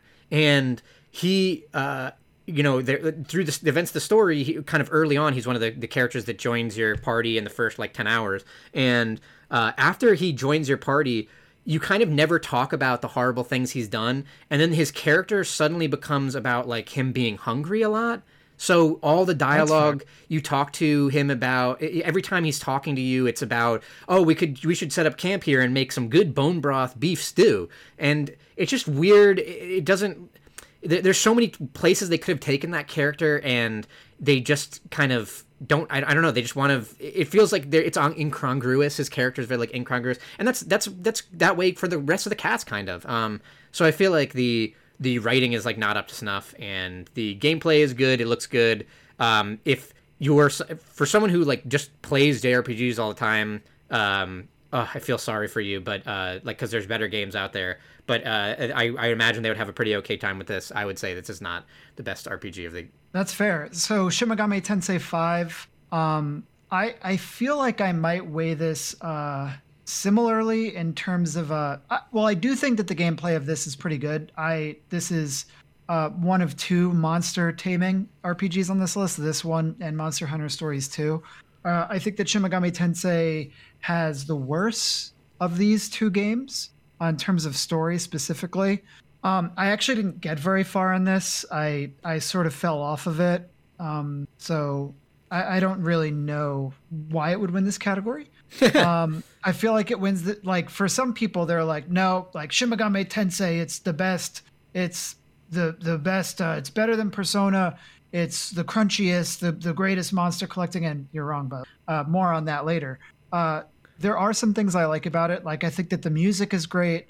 The animations are great. It runs pretty well. This is a Switch exclusive, and I will say that it runs better than Monster Hunter Stories 2.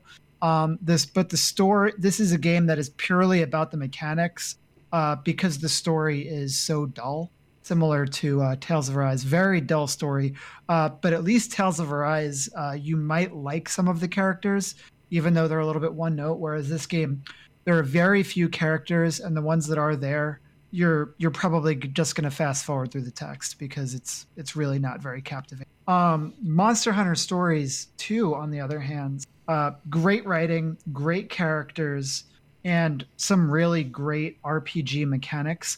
My issue with this one is that the fights last for too long. And I think that that's fair to say, because at some point in an RPG, you want to get to a point where you have become strong enough that you are just fast forwarding through trash mobs, especially trash mobs that you've fought before. But that's not the way that Monster Hunter works, even in the mainline game. Octopath Traveler was that big thing of Octopath Traveler, every fight was a 2-minute fight. It was just insane how long trash mobs took. It was more than 2 minutes. You could be fighting in Octopath for 20 minutes against trash. It was pretty bad. So I think that this game actually does have a similar issue. And they're Monster Hunter fights, so you're targeting specific body parts with weaknesses. And after you hit them in their weak spots for enough, that you charge up a meter that lets you let loose a super attack. And at the end of every fight, you're getting scored on how competent you were. And like, those are cool ideas. But for a turn based RPG, I think that it just takes too long for those sort of things to happen because you're getting into fights in the overworld, right? Like, you're not like, I'm going to go out and I'm going to hunt this specific monster. Sometimes you are.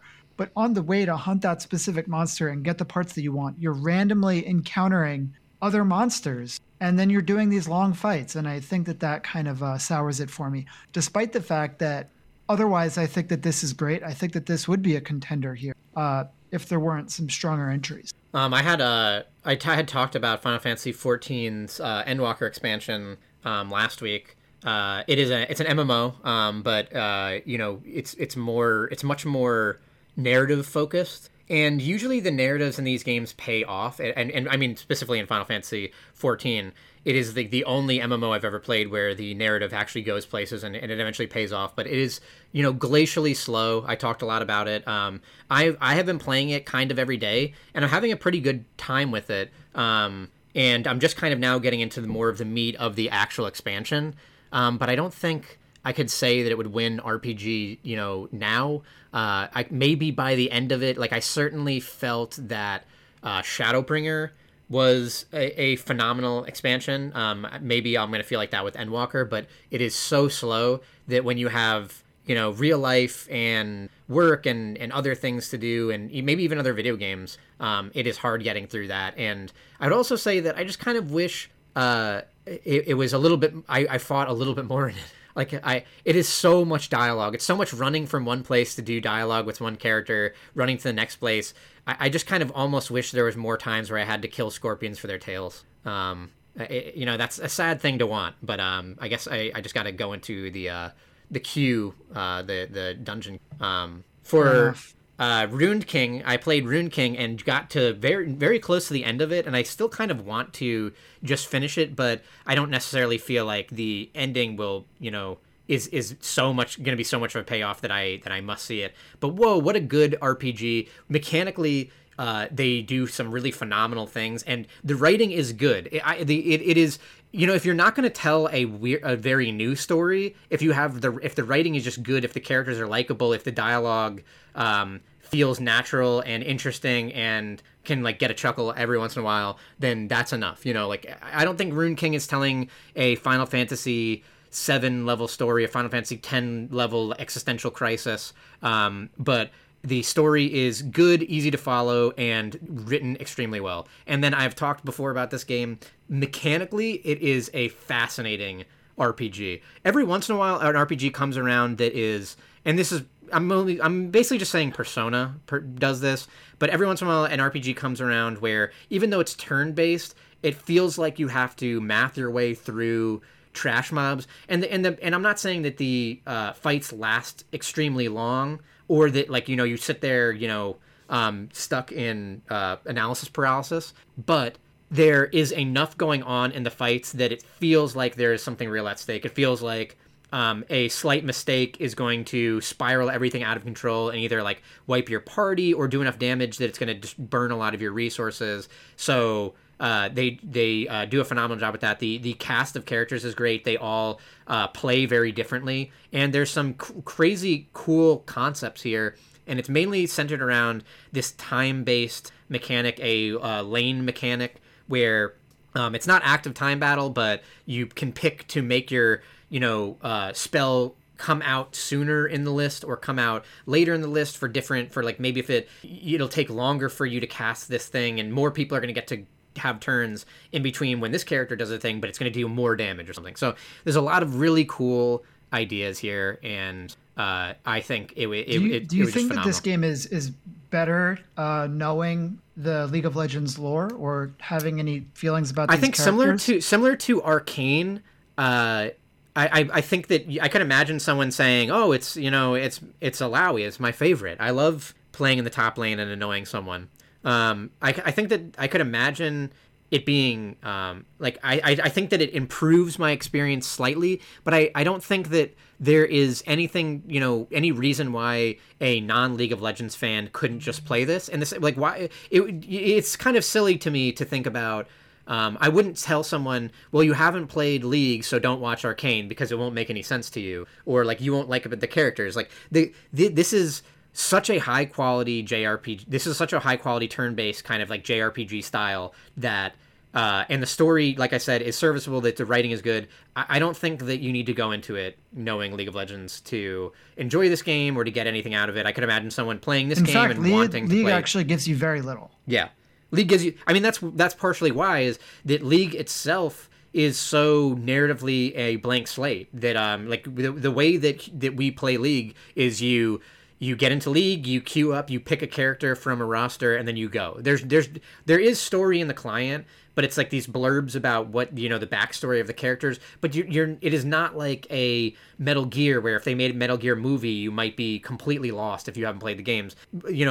Completely the opposite. It's the actual League game is just, here's a million characters that come from different walks of life that have nothing to do with each other, and they all look cool and different. It's like I say. They look like Smash Brothers. League of Legends is the Smash Brothers of the League of Legends universe. Yeah, so it feels like none of them almost belong together, but they do, and that's why it's easy to recommend things like Arcane. It's easy to recommend things like League of Legends Rune King. It's a great RPG. I'm always surprised when an RPG comes around and does something unique enough that I actually want to play more of it. That the trash mobs don't feel frustrating. That the bosses feel great, and this game there's tons of stuff to do in it too. Like this is a 50 to 100 hour game. Like there is just a ton of side stuff for people who want to do that, and that's a lot. There's just like I think I've played I think you can mainline the main story in like 30 hours, and I've probably played like 80 hours of it because I've done so much side. 80 hours? Yeah, I've done even some of the approaching endgame quests. You can get the characters.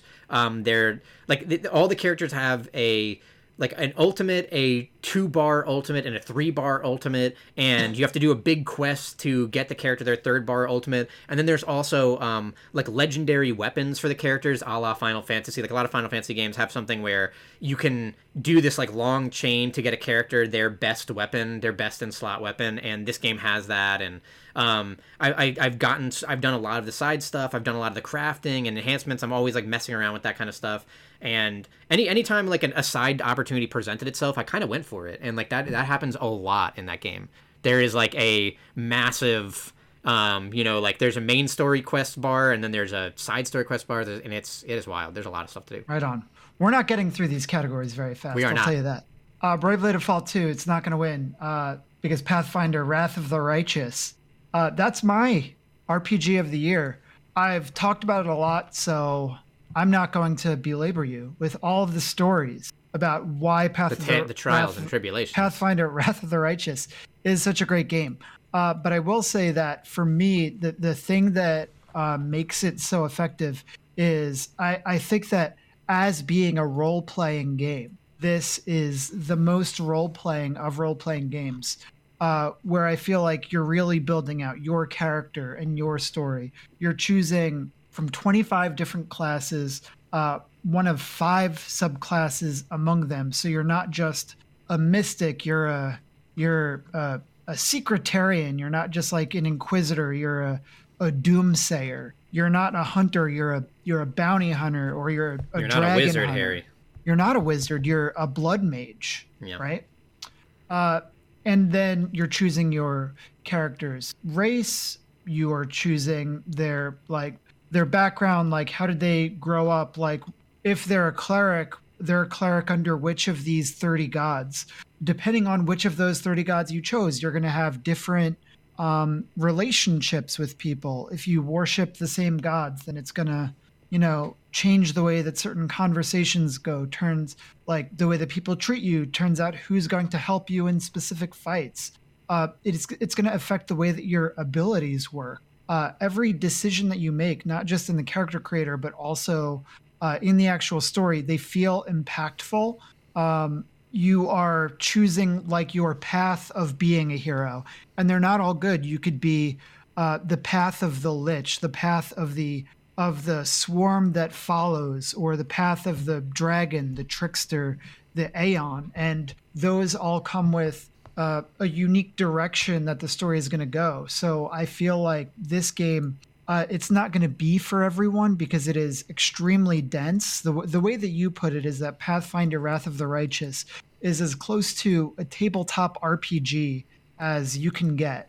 And I agree with that. And that's why I think that for me, Pathfinder Wrath of the Righteous is the best RPG of the year. And for me, it's the Runed. Ooh. Those are two very good, very different games. You know, the problem with being enthusiastic about games and having a games podcast is that we continually say that we're not going to belabor the point, that we've talked about all these games, and yet we continue to do so. So don't belabor the point. Okay, Let's most unique and weird: Cruelty Squad, The Good Life, 12 Minutes, Unpacking, Loop Hero, and Unsighted. I didn't play most of the games in this category.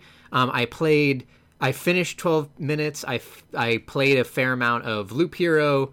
I backed The Good Life, but I did not play a fair amount of these. You didn't play any of it.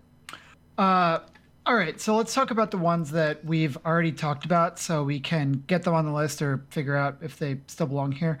12 Minutes doesn't belong here. This is a year where a lot of loop games came out. Yeah, well, I mean, it is pretty... It is. I guess it's not that unique, but it's mad weird because you kill your dad. Yeah, that's true. And have a baby with your stepsister. So I mean, in theory, we could add The Forgotten City to this list because it is also a loop game, but a little bit more interesting than that one. So The Forgotten City, we talked about it a little bit, where you are sent back into the...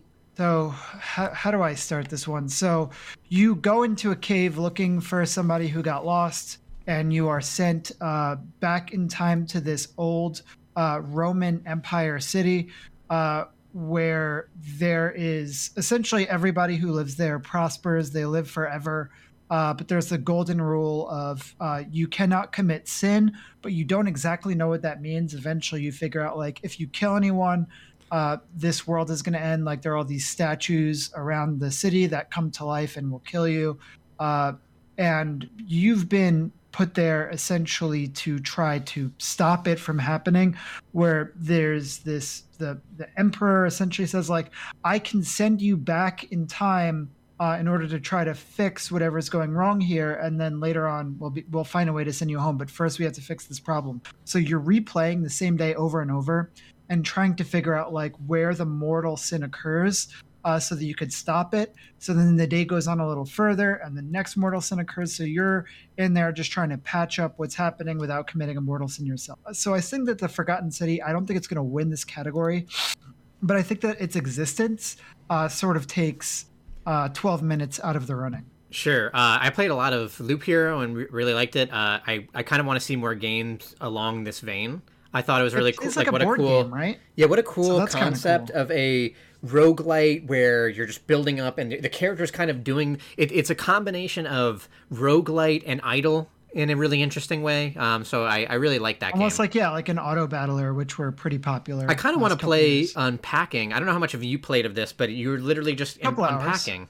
That's the game. Yeah, so it's interesting because it's a thing that could only... It's the kind of storytelling that could only work in a video game, where you are just unpacking. So you start out by unpacking, like, a child's room, and, like, you're unpacking, like, their stuffed animals, like their books for school, their trophies. And then once you've finished unpacking, then you go to the next scenario where you're the same person. So you're unpacking the same person's room, but this time it's their college dorm.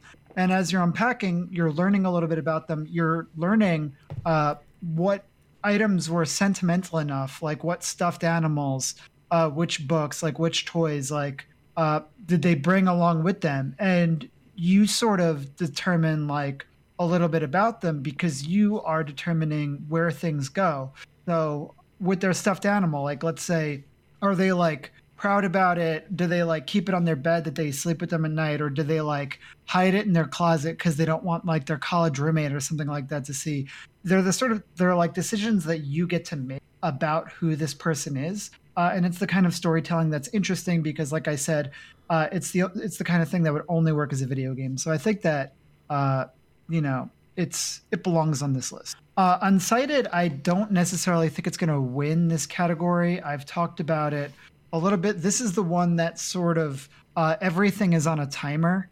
and everybody is going to die, and there is this like precious resource, this meteor dust that you could provide to people that's going to prolong them. And it's also something that you need yourself to prolong yourself so that you could finish the game. So technically, this game does have like a hard fail state, I think. I didn't get to it, where you can essentially let yourself die.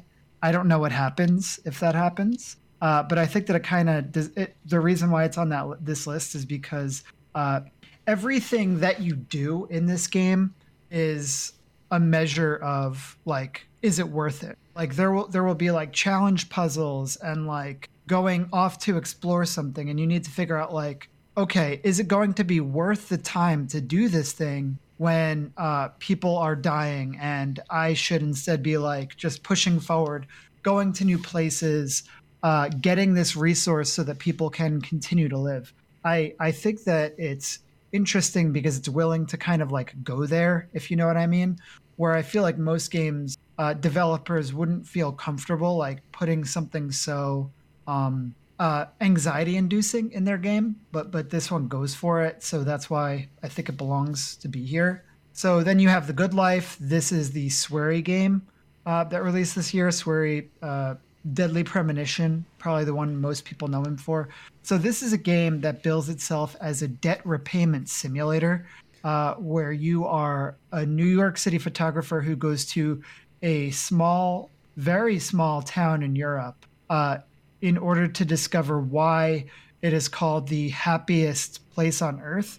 And when you're there for a night, you realize that all of its inhabitants either turn into a dog or cat at night. And then on maybe like the second or third night, a murder mystery occurs. And then you are balancing like, I'm having fun in this whimsical town, and someone died in a brutal way, which is very sweary. And then you have Cruelty Squad. If you don't know why it belongs on this list, just look at screenshots. It is the most insane looking game that I've played in so long. And it is a game that is essentially about capitalism and about like a post-capitalism society where like you are a member of like this assassination group called the Cruelty Squad. You are sent out to kill mostly like CEOs and corporate elites that are all aware of the Cruelty Squad, like, and why it exists. Like, this game eventually gets to some very insane places once you start getting to the secret levels, and you're fighting like you're coming across like the gods and the deities that first created capitalism, and there are like these giant like floating tentacle creatures.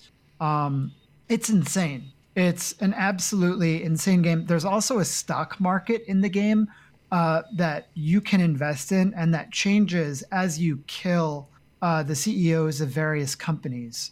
The actual gameplay is something like a Deus Ex or Hitman, where you're trying to infiltrate these different levels through like vents or through. Eventually, you are using body mods on yourself, where you're turning your appendix into a grappling hook, or you're replacing your eyes with night vision like robotics so that you can get into different areas. And it's insane. Like this game has 97% positive reviews on Steam. Not a lot, only 6,200. It's made by a company called Consumer Soft Products, which is very like Consumer Soft Products could be a company that exists in Cruelty Squad. It's insane. It's bizarre. And for me, Cruelty Squad is the winner of this category for its aesthetics, for its music, for the weird gameplay that it has going on, for the unlockables, for the insane secrets, for the vampires, for all sorts of crazy shit, and for the final level, which is just absolutely insane. This is an insane video game. It's a marvel that it exists. Yes. For me, the weirdest, most unique game is Cruelty Squad. I didn't even play it, but just to even have seen it and hear about it, it is the weirdest thing that came out this year, without a question. It is bizarre. It is a Mountain Dew vomit. There's a video there. You have to kill this guy who is we're belaboring his the point. entire house is wall to wall just Funko Pops. They're called Chunko Pops in this game. I wanted to know if they went all, but yes. And yeah, there's a video game in Cruelty Squad called Gorbino's Quest, and in the last level, you have to go into Gorbino's Quest because that's where the ancient evil is hidden, inside Gorbino's Quest. Best looking. Not Cruelty Squad, is another, but it's on is the another list. category. Cruelty Squad is not the best looking, but it is among the best looking here. Loop Hero, Wild at Heart, Eastward, Cruelty Squad, Resident Evil Village, and Tales of Arise. I want to say right away that Wild at Heart looks so good. I love that it has this amazing storybook kind of aesthetic. I like it so much. And I think in a lot of other years it could win. It's not best graphics technical, but it's definitely one of the best aesthetics of the year. Style? And the style is just generally great. I love the little like spirit creatures whom I forget their names. But I don't think it'll win. Loop Hero is another game that has a very it's a chunky pixel sort of SNESy looking style. They do a phenomenal job with it, and the game looks really good. But I don't know if it's best looking. It's one of those things where it has a style and it's going for it, but I don't know if it would win for me, at least, because even though it's not trying to be the best style, best graphics technical, but even in best graphics style, I think it wouldn't hold up among this. Dang. But what about Tales of Arise, a game that is maybe playable just for how beautiful it looks in motion? I think it looks so good, and it does this it almost is comic booky or sort of cell shaded, where it has these vivid blacks, and it just the look of the areas are so good that I said even earlier in this podcast that a lot of time playing, I kind of just wanted to see the next thing. I kind of wanted to see the next area. There's some huge wild sweeping vistas and really creatively designed places, and I still don't think that it wins on this list. It is a very good looking game. It is phenomenal how good it looks, and the animation wise. Talk to me about Eastward then. Eastward is also a pixel art game, but it is, I think, the best looking pixel art game that has ever been released. I would be fair to be challenged on that, but I think it's the best looking pixel art game. The animations and the overall style and it kind of is like a pixel art Ghibli film where everything you're looking at, there's nothing is just for granted. There's nothing in the world that you're never looking at a screen where everything there is just something you've seen before. You're seeing, bizarre contraptions and the people initially, you start out in this underground town that the people think is the last town on Earth because the surface is uninhabitable, and then you break out and get to see the light, and you're traveling around on this kind of empty train and seeing these wild this game is the only pixel art games do not take your breath away. They're usually not going for that. They're usually a cute style or it looks so good or it's animated so well, but you rarely have that sort of a moment that you might have from a Skyrim or Breath of the Wild when you first walk out of that initial little cave, and then you get this huge vista that you see so much in the distance that it kind of just it takes your breath away. And this is a pixel art game that actually does that. This is a game with such it shows you pixel art of such size and scope sometimes that it is shocking and epic and all the other words. It's just so well done. The animations are phenomenal. The characters just move. The enemies are so creative. It is a gorgeous, absolutely gorgeous looking game. I didn't put Forza Horizon on this list, but I think in terms of technical, Forza Horizon could deserve to be on this list. But I still think that the most technically beautiful game that released this year was Resident Evil Village. I would agree with you. If this was best looking technical, and Resident Evil still deserves to be, even because the style is there too. But yeah, this is a really terrific looking game. This is the best looking game that I played this year. Definitely, technically, I don't play a lot of AAA releases. When I do, I usually am pretty impressed by the fidelity, but never as much as I was playing Resident Evil Village. I don't know what this looked like for you with the settings, but My computer is getting how well old, it but this looked performed. amazing. This looks amazing, and it's so well optimized.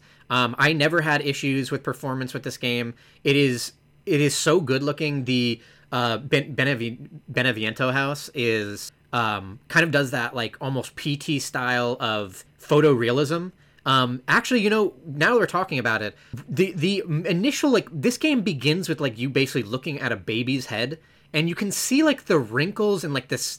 You can see like the lines of the skin. It's the no game has done like this sort of like realism as well. Like This baby looks so real. this is the most It's real looking realest baby. looking This baby, video game the baby that you see in this game makes it looks you feel more real than real babies. yeah, like this baby would inspire you with a sort of fear that you're gonna have the amount of money that you're gonna have to spend on this baby and how your life has to change, and you don't even realize you're just playing a video game. The beginning of this video, it's insane how good this game looks. The Ethan's hand looks incredible, and it's good that it looks incredible because it gets mangled. You see a lot of You it. see a lot of mangling, but the animations are all captured. They're all like motion captured, so they just look incredible. Some of the creations, the way that the fish monster guy transforms, Aunt Lady Dimitrescu and her daughters, how they like rip apart into flies and move around. Are just this game. It is a technical masterpiece, but it doesn't just sit there on. It doesn't just like just Rest on its rest on its laurels, like I was trying to think of something better to say other than that, but it does some really cool stuff. It does some just sickening gross shit. Hell yeah. So for me, Resident Evil Village is the best looking game of the year. And for me, it's Eastward. Not a bad choice. A Riot release, a best Riot release. We are big Riot fans on this podcast. It's kind of like what Blizzard used to be. They had a really good year. This is a phenomenal year, and it's been phenomenal for Riot recently. They've been branching out. They've been successful with basically everything that they're doing. Except for their sexual harassment lawsuits. Yeah, I mean that. I don't want to glaze over that kind of stuff. So it's They're worth paying them out though. it's worth People are getting their money. it's always worth saying that kind of stuff, but that is less always a problem with Riot and more a cultural problem, right? Like how if you have a company that's large, I feel like that happens, and I'm not trying to sweep it under the rug and say that it's fine. I'm not saying that that's like a normalized thing. I'm just saying that is not necessarily to act like Riot is at fault for having some gross employee like sexual misconduct shit is a little unfair when it's like, yeah, that's what companies, like especially in tech right now. Tech is still growing up because you have a lot of people working on video games that maybe don't have great, opinions of women and maybe aren't really like that smart about that kind of stuff. So I think this is a larger industry issue and maybe just a societal issue at large, is that there's a lot of horrible sexual harassment that goes around. But outside of that, the actual games that they produced, not to try and lighten an unlightenable subject, the actual games that they produce and the kind of stuff that they're branching out into, they did a phenomenal job with this year. So we have Valorant updates, the League of Legends Runeterra. I guess you can say Runeterra in general, but you also have the roguelite mode, the lab in the Lab of Legends. The Lab of Legends. Ruined King, which I think was my RPG of the year earlier. It's so hard to remember. Project L came out. Did not come out, but there's a little bit more info on it, and it's looking good. And Arcane, the League of Legends Netflix series. I would say Ruined King is not the best release this year because some of these other things are pretty wild and pretty amazing. It may be the best RPG of the year, but I don't know if it's the best Riot thing of the year. The Project L info is very exciting, but there's still not a lot of it. And one of the main things that is kind of a little bit knocks the wind out of my sails is that we won't be seeing this game till probably 2024. Don't say that. Well, they said that. There's a chance they didn't say anything about this. There's a chance that in 2022 we get a beta, but it seems like this game is actually surprisingly far out, much further out than I would have thought. They said that there is absolutely no chance it's coming out in 2022, and I just have to infer that with the amount of time it's spent in the oven that we'll get a beta this year. But the Project L info is good, and they have a lot of promises, as they had with League.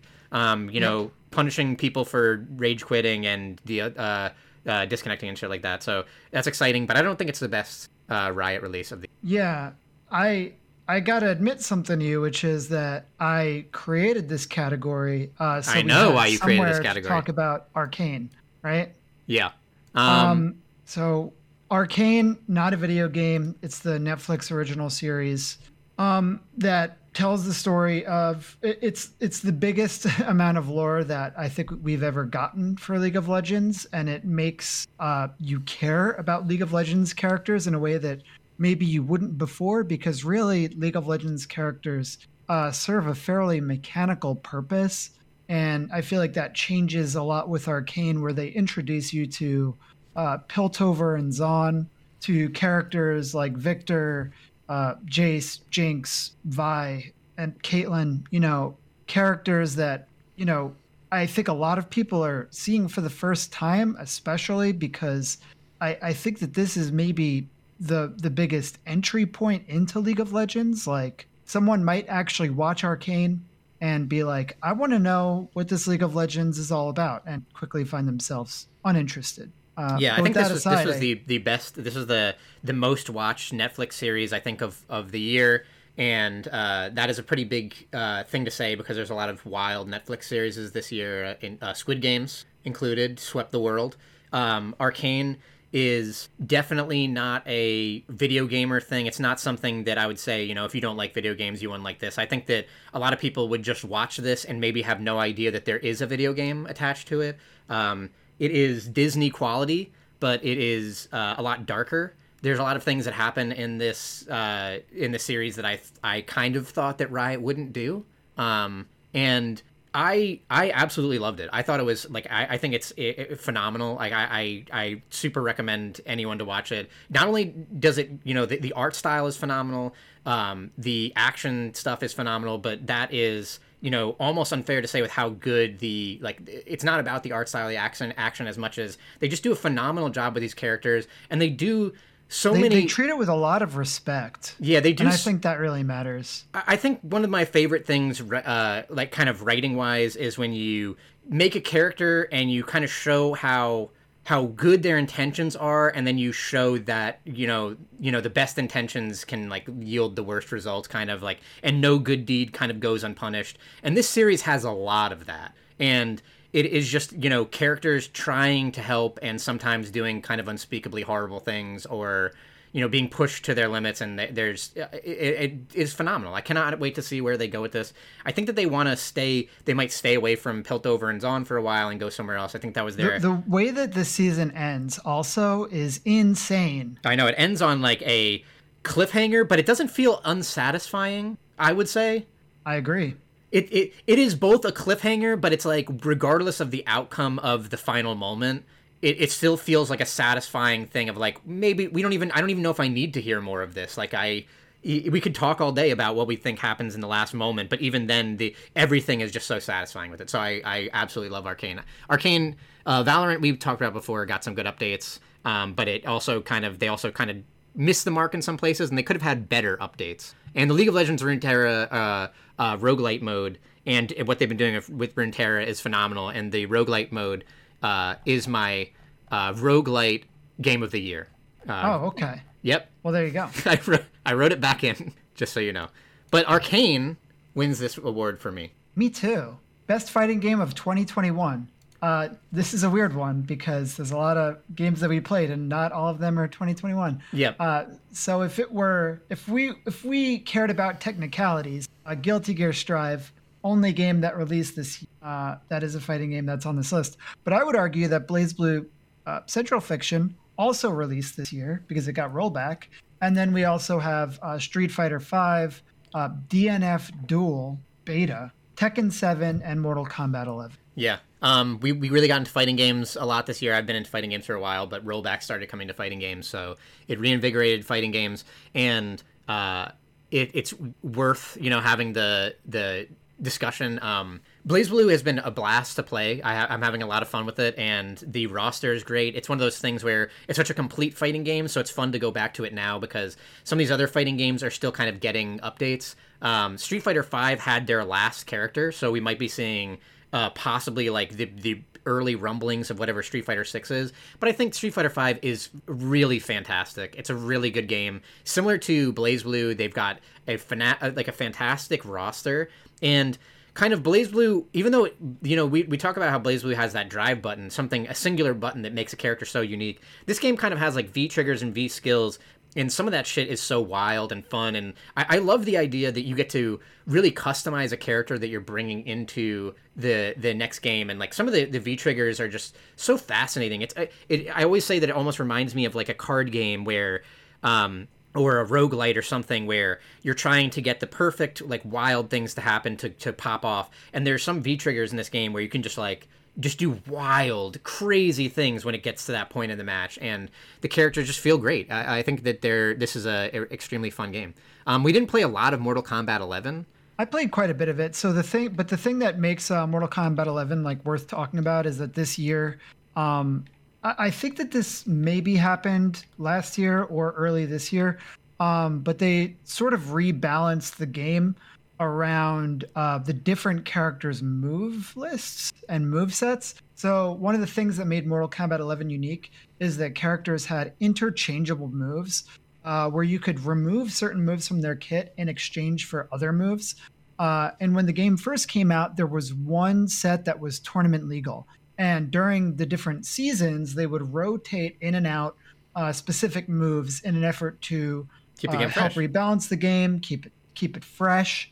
But this year, they changed it so that any character movesets, almost all of them, are tournament legal, which meant that you really got to bring in the version of the character that you like the best. It really increased the variety, and it also helped characters that suffered with specific matchups. We played some of the DNF Dual Beta.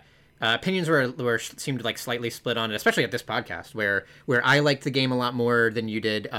There seems I hope the best for this game, because I kind of don't hope that a game like this is bad. I think this would be a great game. I think that this also would be a really good wind down game. This is the kind of game where I could recommend to people that might have missed the boat on a lot of other fighting games, because it kind of has these Smash Brothers inputs. If you don't want to learn the actual inputs, there is a minor it's a little bit better to learn the inputs, like a tiny little gameplay mechanic tweak, but you can just do these easy inputs too if you don't want to like struggle through that kind of stuff. The game looks great. It's Arxis in the helm, and then aiding doing the like actual game design and the fight mechanics.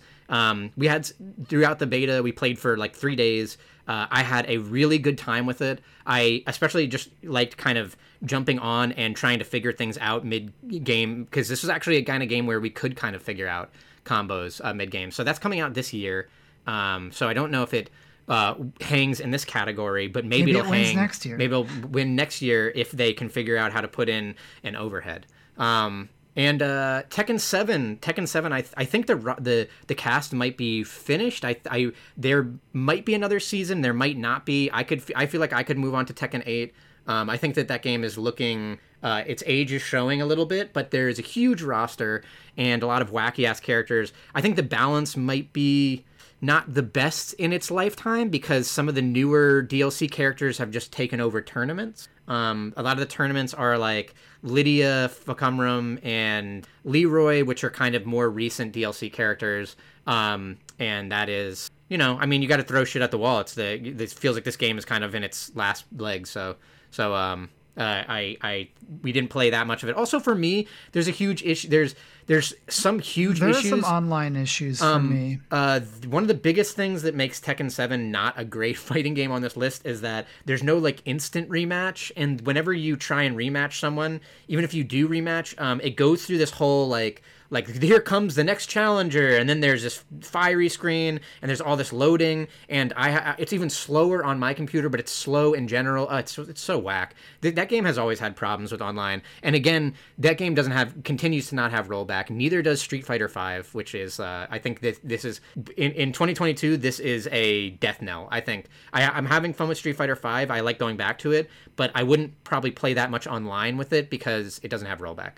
And then Guilty Gear Strive we talked about to death. For me, I am going to say that it actually is Guilty Gear Strive. Despite all my complaints, I played 340 hours or something like of it, and I did have a good time. I hope the best for it in this year. I hope that this round of DLC, like Baiken might and some new stages might invigorate things a little bit. Maybe a balance patch that kind of shakes things up and maybe buffs these like really lower tier characters, and maybe for once actually, stops Mei and Sol from just being so ridiculously strong. But and Nagoriyuki, please nerf that guy so I can play him, because I like Nagoriyuki. For me, unsurprisingly, it's going to be BlazBlue Central Fiction for a number of reasons. So BlazBlue Central Fiction, it's a game that more people are playing, actually. So John, Alex, and a guest appearance from Lee, in this game. And that was exciting to see. I love this roster. I specifically love the character that I've been playing, Kokonoe, but I also really appreciate like some of the characters that I haven't gotten to play yet. The online feels great. I think that with the addition of, despite the weird stuff that we've been dealing with in terms of the netcode, it is still a beta. Hopefully some of that gets shored up and we see less of those issues. The online feels great though. The lobby system is getting better. I think that the rematch button is going to be a big thing, because essentially the game operates now with as slightly more elegantly than Guilty Gear Strive does, because you can have the free-for-all room. I don't know. I just dig the fighting the most. I think that it's a weird game of like, I don't know whether to say that it's like honest because everyone feels a little bit like crazy, or if it like is great because it is so like dishonest that it all evens out. But also I really like the pace of this game, the time to kill. I like the damage of combos. I think that the combos might run a little bit long. There is some diminishing return on the longer combos, but I think that you get a lot of agency in this game. Not just because the damage is lower, but also because there's options of like techs that are a bit better. The grab tech system, you dislike the fact that you could grab during a combo. It doesn't happen that often. There's a giant I dislike being grabs. grabbed when there's too much visually to see. Like there's stuff in this game where, like, you play Kokonoe, so here's my example, is like Kokonoe throws this big spirit bomb in the air, and then you have to wait, because even if this mechanic, this singular thing, I love Kokonoe so much. She's such a cool, awesome character, but there's just one thing, this one super that is just like, I just hate it. I hate the way that it works. Kokonoe throws up this big spirit bomb, and even if you hit her, it's going to come back down. And so you basically have to kind of stop and like let either like back up a little bit. It's also an invincible reversal, so it'll hit you if you're too close. And it's a move that feels like it's designed by a child. The big problem. Sometimes I talk about Anjanath in Monster Hunter World, where it's like, okay, so what should the super move be?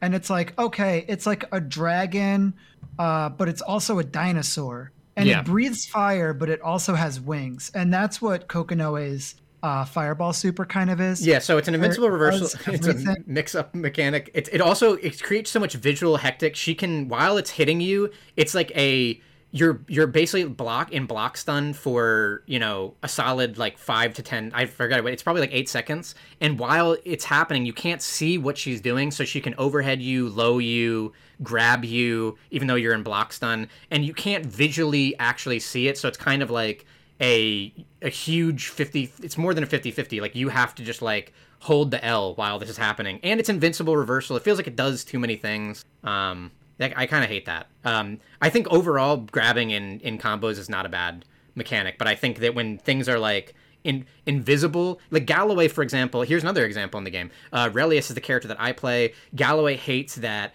Relius can hit you off screen. If you're full screen from him, there's a ability where the puppet teleports behind you and then hits you, and it's a fatal counter. Yeah, there is Relius audio indications for all of these things. There is an audio indication for Relius doing it. Also, Relius and for Kokonoe's he points, and so you know that he's doing something with the puppet. And if you don't see the puppet, then you should assume it's behind you. Also, I usually use it at full screen, so you should probably know anyway. But there's some stuff like that in this game where it's like too hectic and bullshitty to watch. I think some of the stuff with like Arakune, I'm just using examples more that I'm familiar with, where like a lot of Arakune stuff is kind of invisible. It's hard to see. He becomes invisible sometimes. He also has like a counter that looks like it's him walking forward. So there's some weird shit going on there. Yeah, it's crazy. It's a crazy balls to the wall game, and that's kind of the reason why I love it. But I think it's a kind of okay. So BlazBlue gets better the more you play it, and Guilty Gear gets worse the more. Mm-hmm.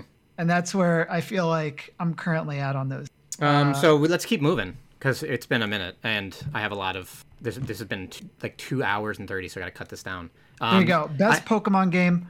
I'm gonna get through this fast. Yeah, I have no. I'm going to divide this into two lists, which is going to be the best non-Pokemon monster catching game, and then the best Pokemon game. So for best Pokemon game, I have Pokemon Go 2020, New Pokemon Snap, Pokemon Unite, Brilliant Diamond, and Shining Pearl. So the winner here is going to be New Pokemon Snap, and I'll tell you why. So first off, basic Pokemon games, they're automatically off the list because they're not fun, they're not interesting, they're not innovative. Goodbye, Diamond and Pearl. And there are games that are doing monster catching better, which we'll talk about in the next half of the segment. So New Pokemon Snap wins this list because the best thing about Pokemon is like the characters, like the actual Pokemon themselves, and like the nature of the Pokemon, and just like looking at them and like they're doing something cute or like they're doing something cool. And that's what you get out of New Pokemon Snap, is just like experiencing the best of those Pokemon, which is just like Pidgeot's like flying around and doing like some crazy stuff. It's raining and Charmander wants to protect his tail from the water. And that's what you get in Pokemon Snap. And that's why Pokemon Snap, it's the best Pokemon game of 2021. And then for non-Pokemon games, so you have Monster Hunter Stories 2, Shin Megami Tensei 5, and Serial Ultimate. Serial Ultimate wins this with a bullet. Serial Ultimate is probably the best monster catching game ever released. I think that it's brilliant.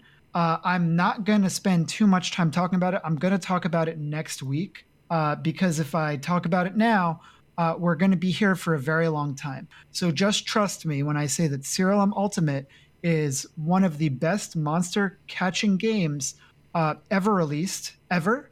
And if you like monster catching games and you like Dragon Warrior monsters and you like the complexity of games like Path of Exile, then definitely look into Serial Ultimate. More on that next week. Hell yeah. So we're done with the picks. Let's go to your top 5 of the year. Top 5. James's 2021 picks of the year. So this is in no particular order? It is ordered. This is an ordered list of 1 to 5. So the 5th best game of the year, Psychonauts 2. The 4th, Resident Evil Village. The 3rd, Inscription. The 2nd, Pathfinder. Wrath of the Righteous. Look at this! A last minute. James. The best game of the year. My favorite game of the year. Wow, I love this. Cruelty Squad. So I don't have mine written down. I have mine written down in a notebook because that's what I do. But James has his written down already on. So I thought I was looking at Pathfinder. That was going to be the game of the year. But then James flipped the script for me and switched it over to Cruelty Squad. For me, I'm going to say that my 5th best game of the year is Loop Hero. I want to see more of it. The 4th is Wild at Heart. The 3rd is Guilty Gear Strive. And this was actually such a hard year to pick these. It actually was a pretty good year overall. And between these two games that have like almost nothing to do with each other, I had such a hard time saying, what was the best, but that's, lists. The second best, I guess I'll have to lock it down, even though these are kind of changing in my mind. Is the second best is Death's Door, and the number one is Resident Evil Village for me. Hell yeah! I had such a good time with it, and it's such a good Resident Evil game. It just didn't disappoint me at all. It's hard not to say that that was the game of the year. Right on. Predictions for next year. I don't know if that's going to be this podcast. That's not going to be this podcast. I do have. I did write in some of the ones that we did from last year. So next podcast we'll cut it in. I'll try and cut in some of the things that we predicted and if they turned out true or not. And then I also have written down some ones. I went for some home run hitters this year, so that'll be next year. But this has gone on for a lot longer. Like I said, we love video games. So when you get us talking about video games, even when we try to not Don't let me into my zone. Don't let me into my zone. Don't let me into my zone. You've let me into my zone by putting me on a podcast. Thanks, Ryan. Thank you, James. This has been WTDG Podcast. I hope you know that. It'd be weird if you didn't. You can find us online at WTDGpodcast.com, on Twitter @WTDG Podcast, which posts when new shows go live. You could also subscribe to the show, rate the show on iTunes. We've got some iTunes reviews, and we are looking good at 4.6 stars, baby, out of 5. Not too shabby. Yeah, we should somehow get this podcast in front of more people, but we would have to we would have to go back to a format, I would think. We'd get canceled somehow. Yeah. I mean, we'd get canceled. Yikes! When people figure out that we're two white males, straight white males, then that's it right there. And we've only ever had straight white males on the podcast, unless not by choice. Not by choice, by design. Thank you, Ryan Galloway and Bumper, for the use of our music. We use the intro and outro. You can get it off the new album, Pop Songs 2020. There it is. Is it? You can find them at YouTube. You can find them on YouTube, where you can find links to all their merch. I have the shirt. I have the record. My stomach is grumbling. It is Pop Songs 2021, right? 2021? No. No way. It's 2020. You're wrong. How did I did it for a year and I forgot it. It's Pop Songs 2020. Bad year to have pop songs. No one was feeling elated that year. But we still use the intro and outro. Thank you, guys. Thank you. Thank you, Ryan. I don't know what we say anymore. We say, take it sleazy. We say, this is the year that we're getting to it. We say, yeah.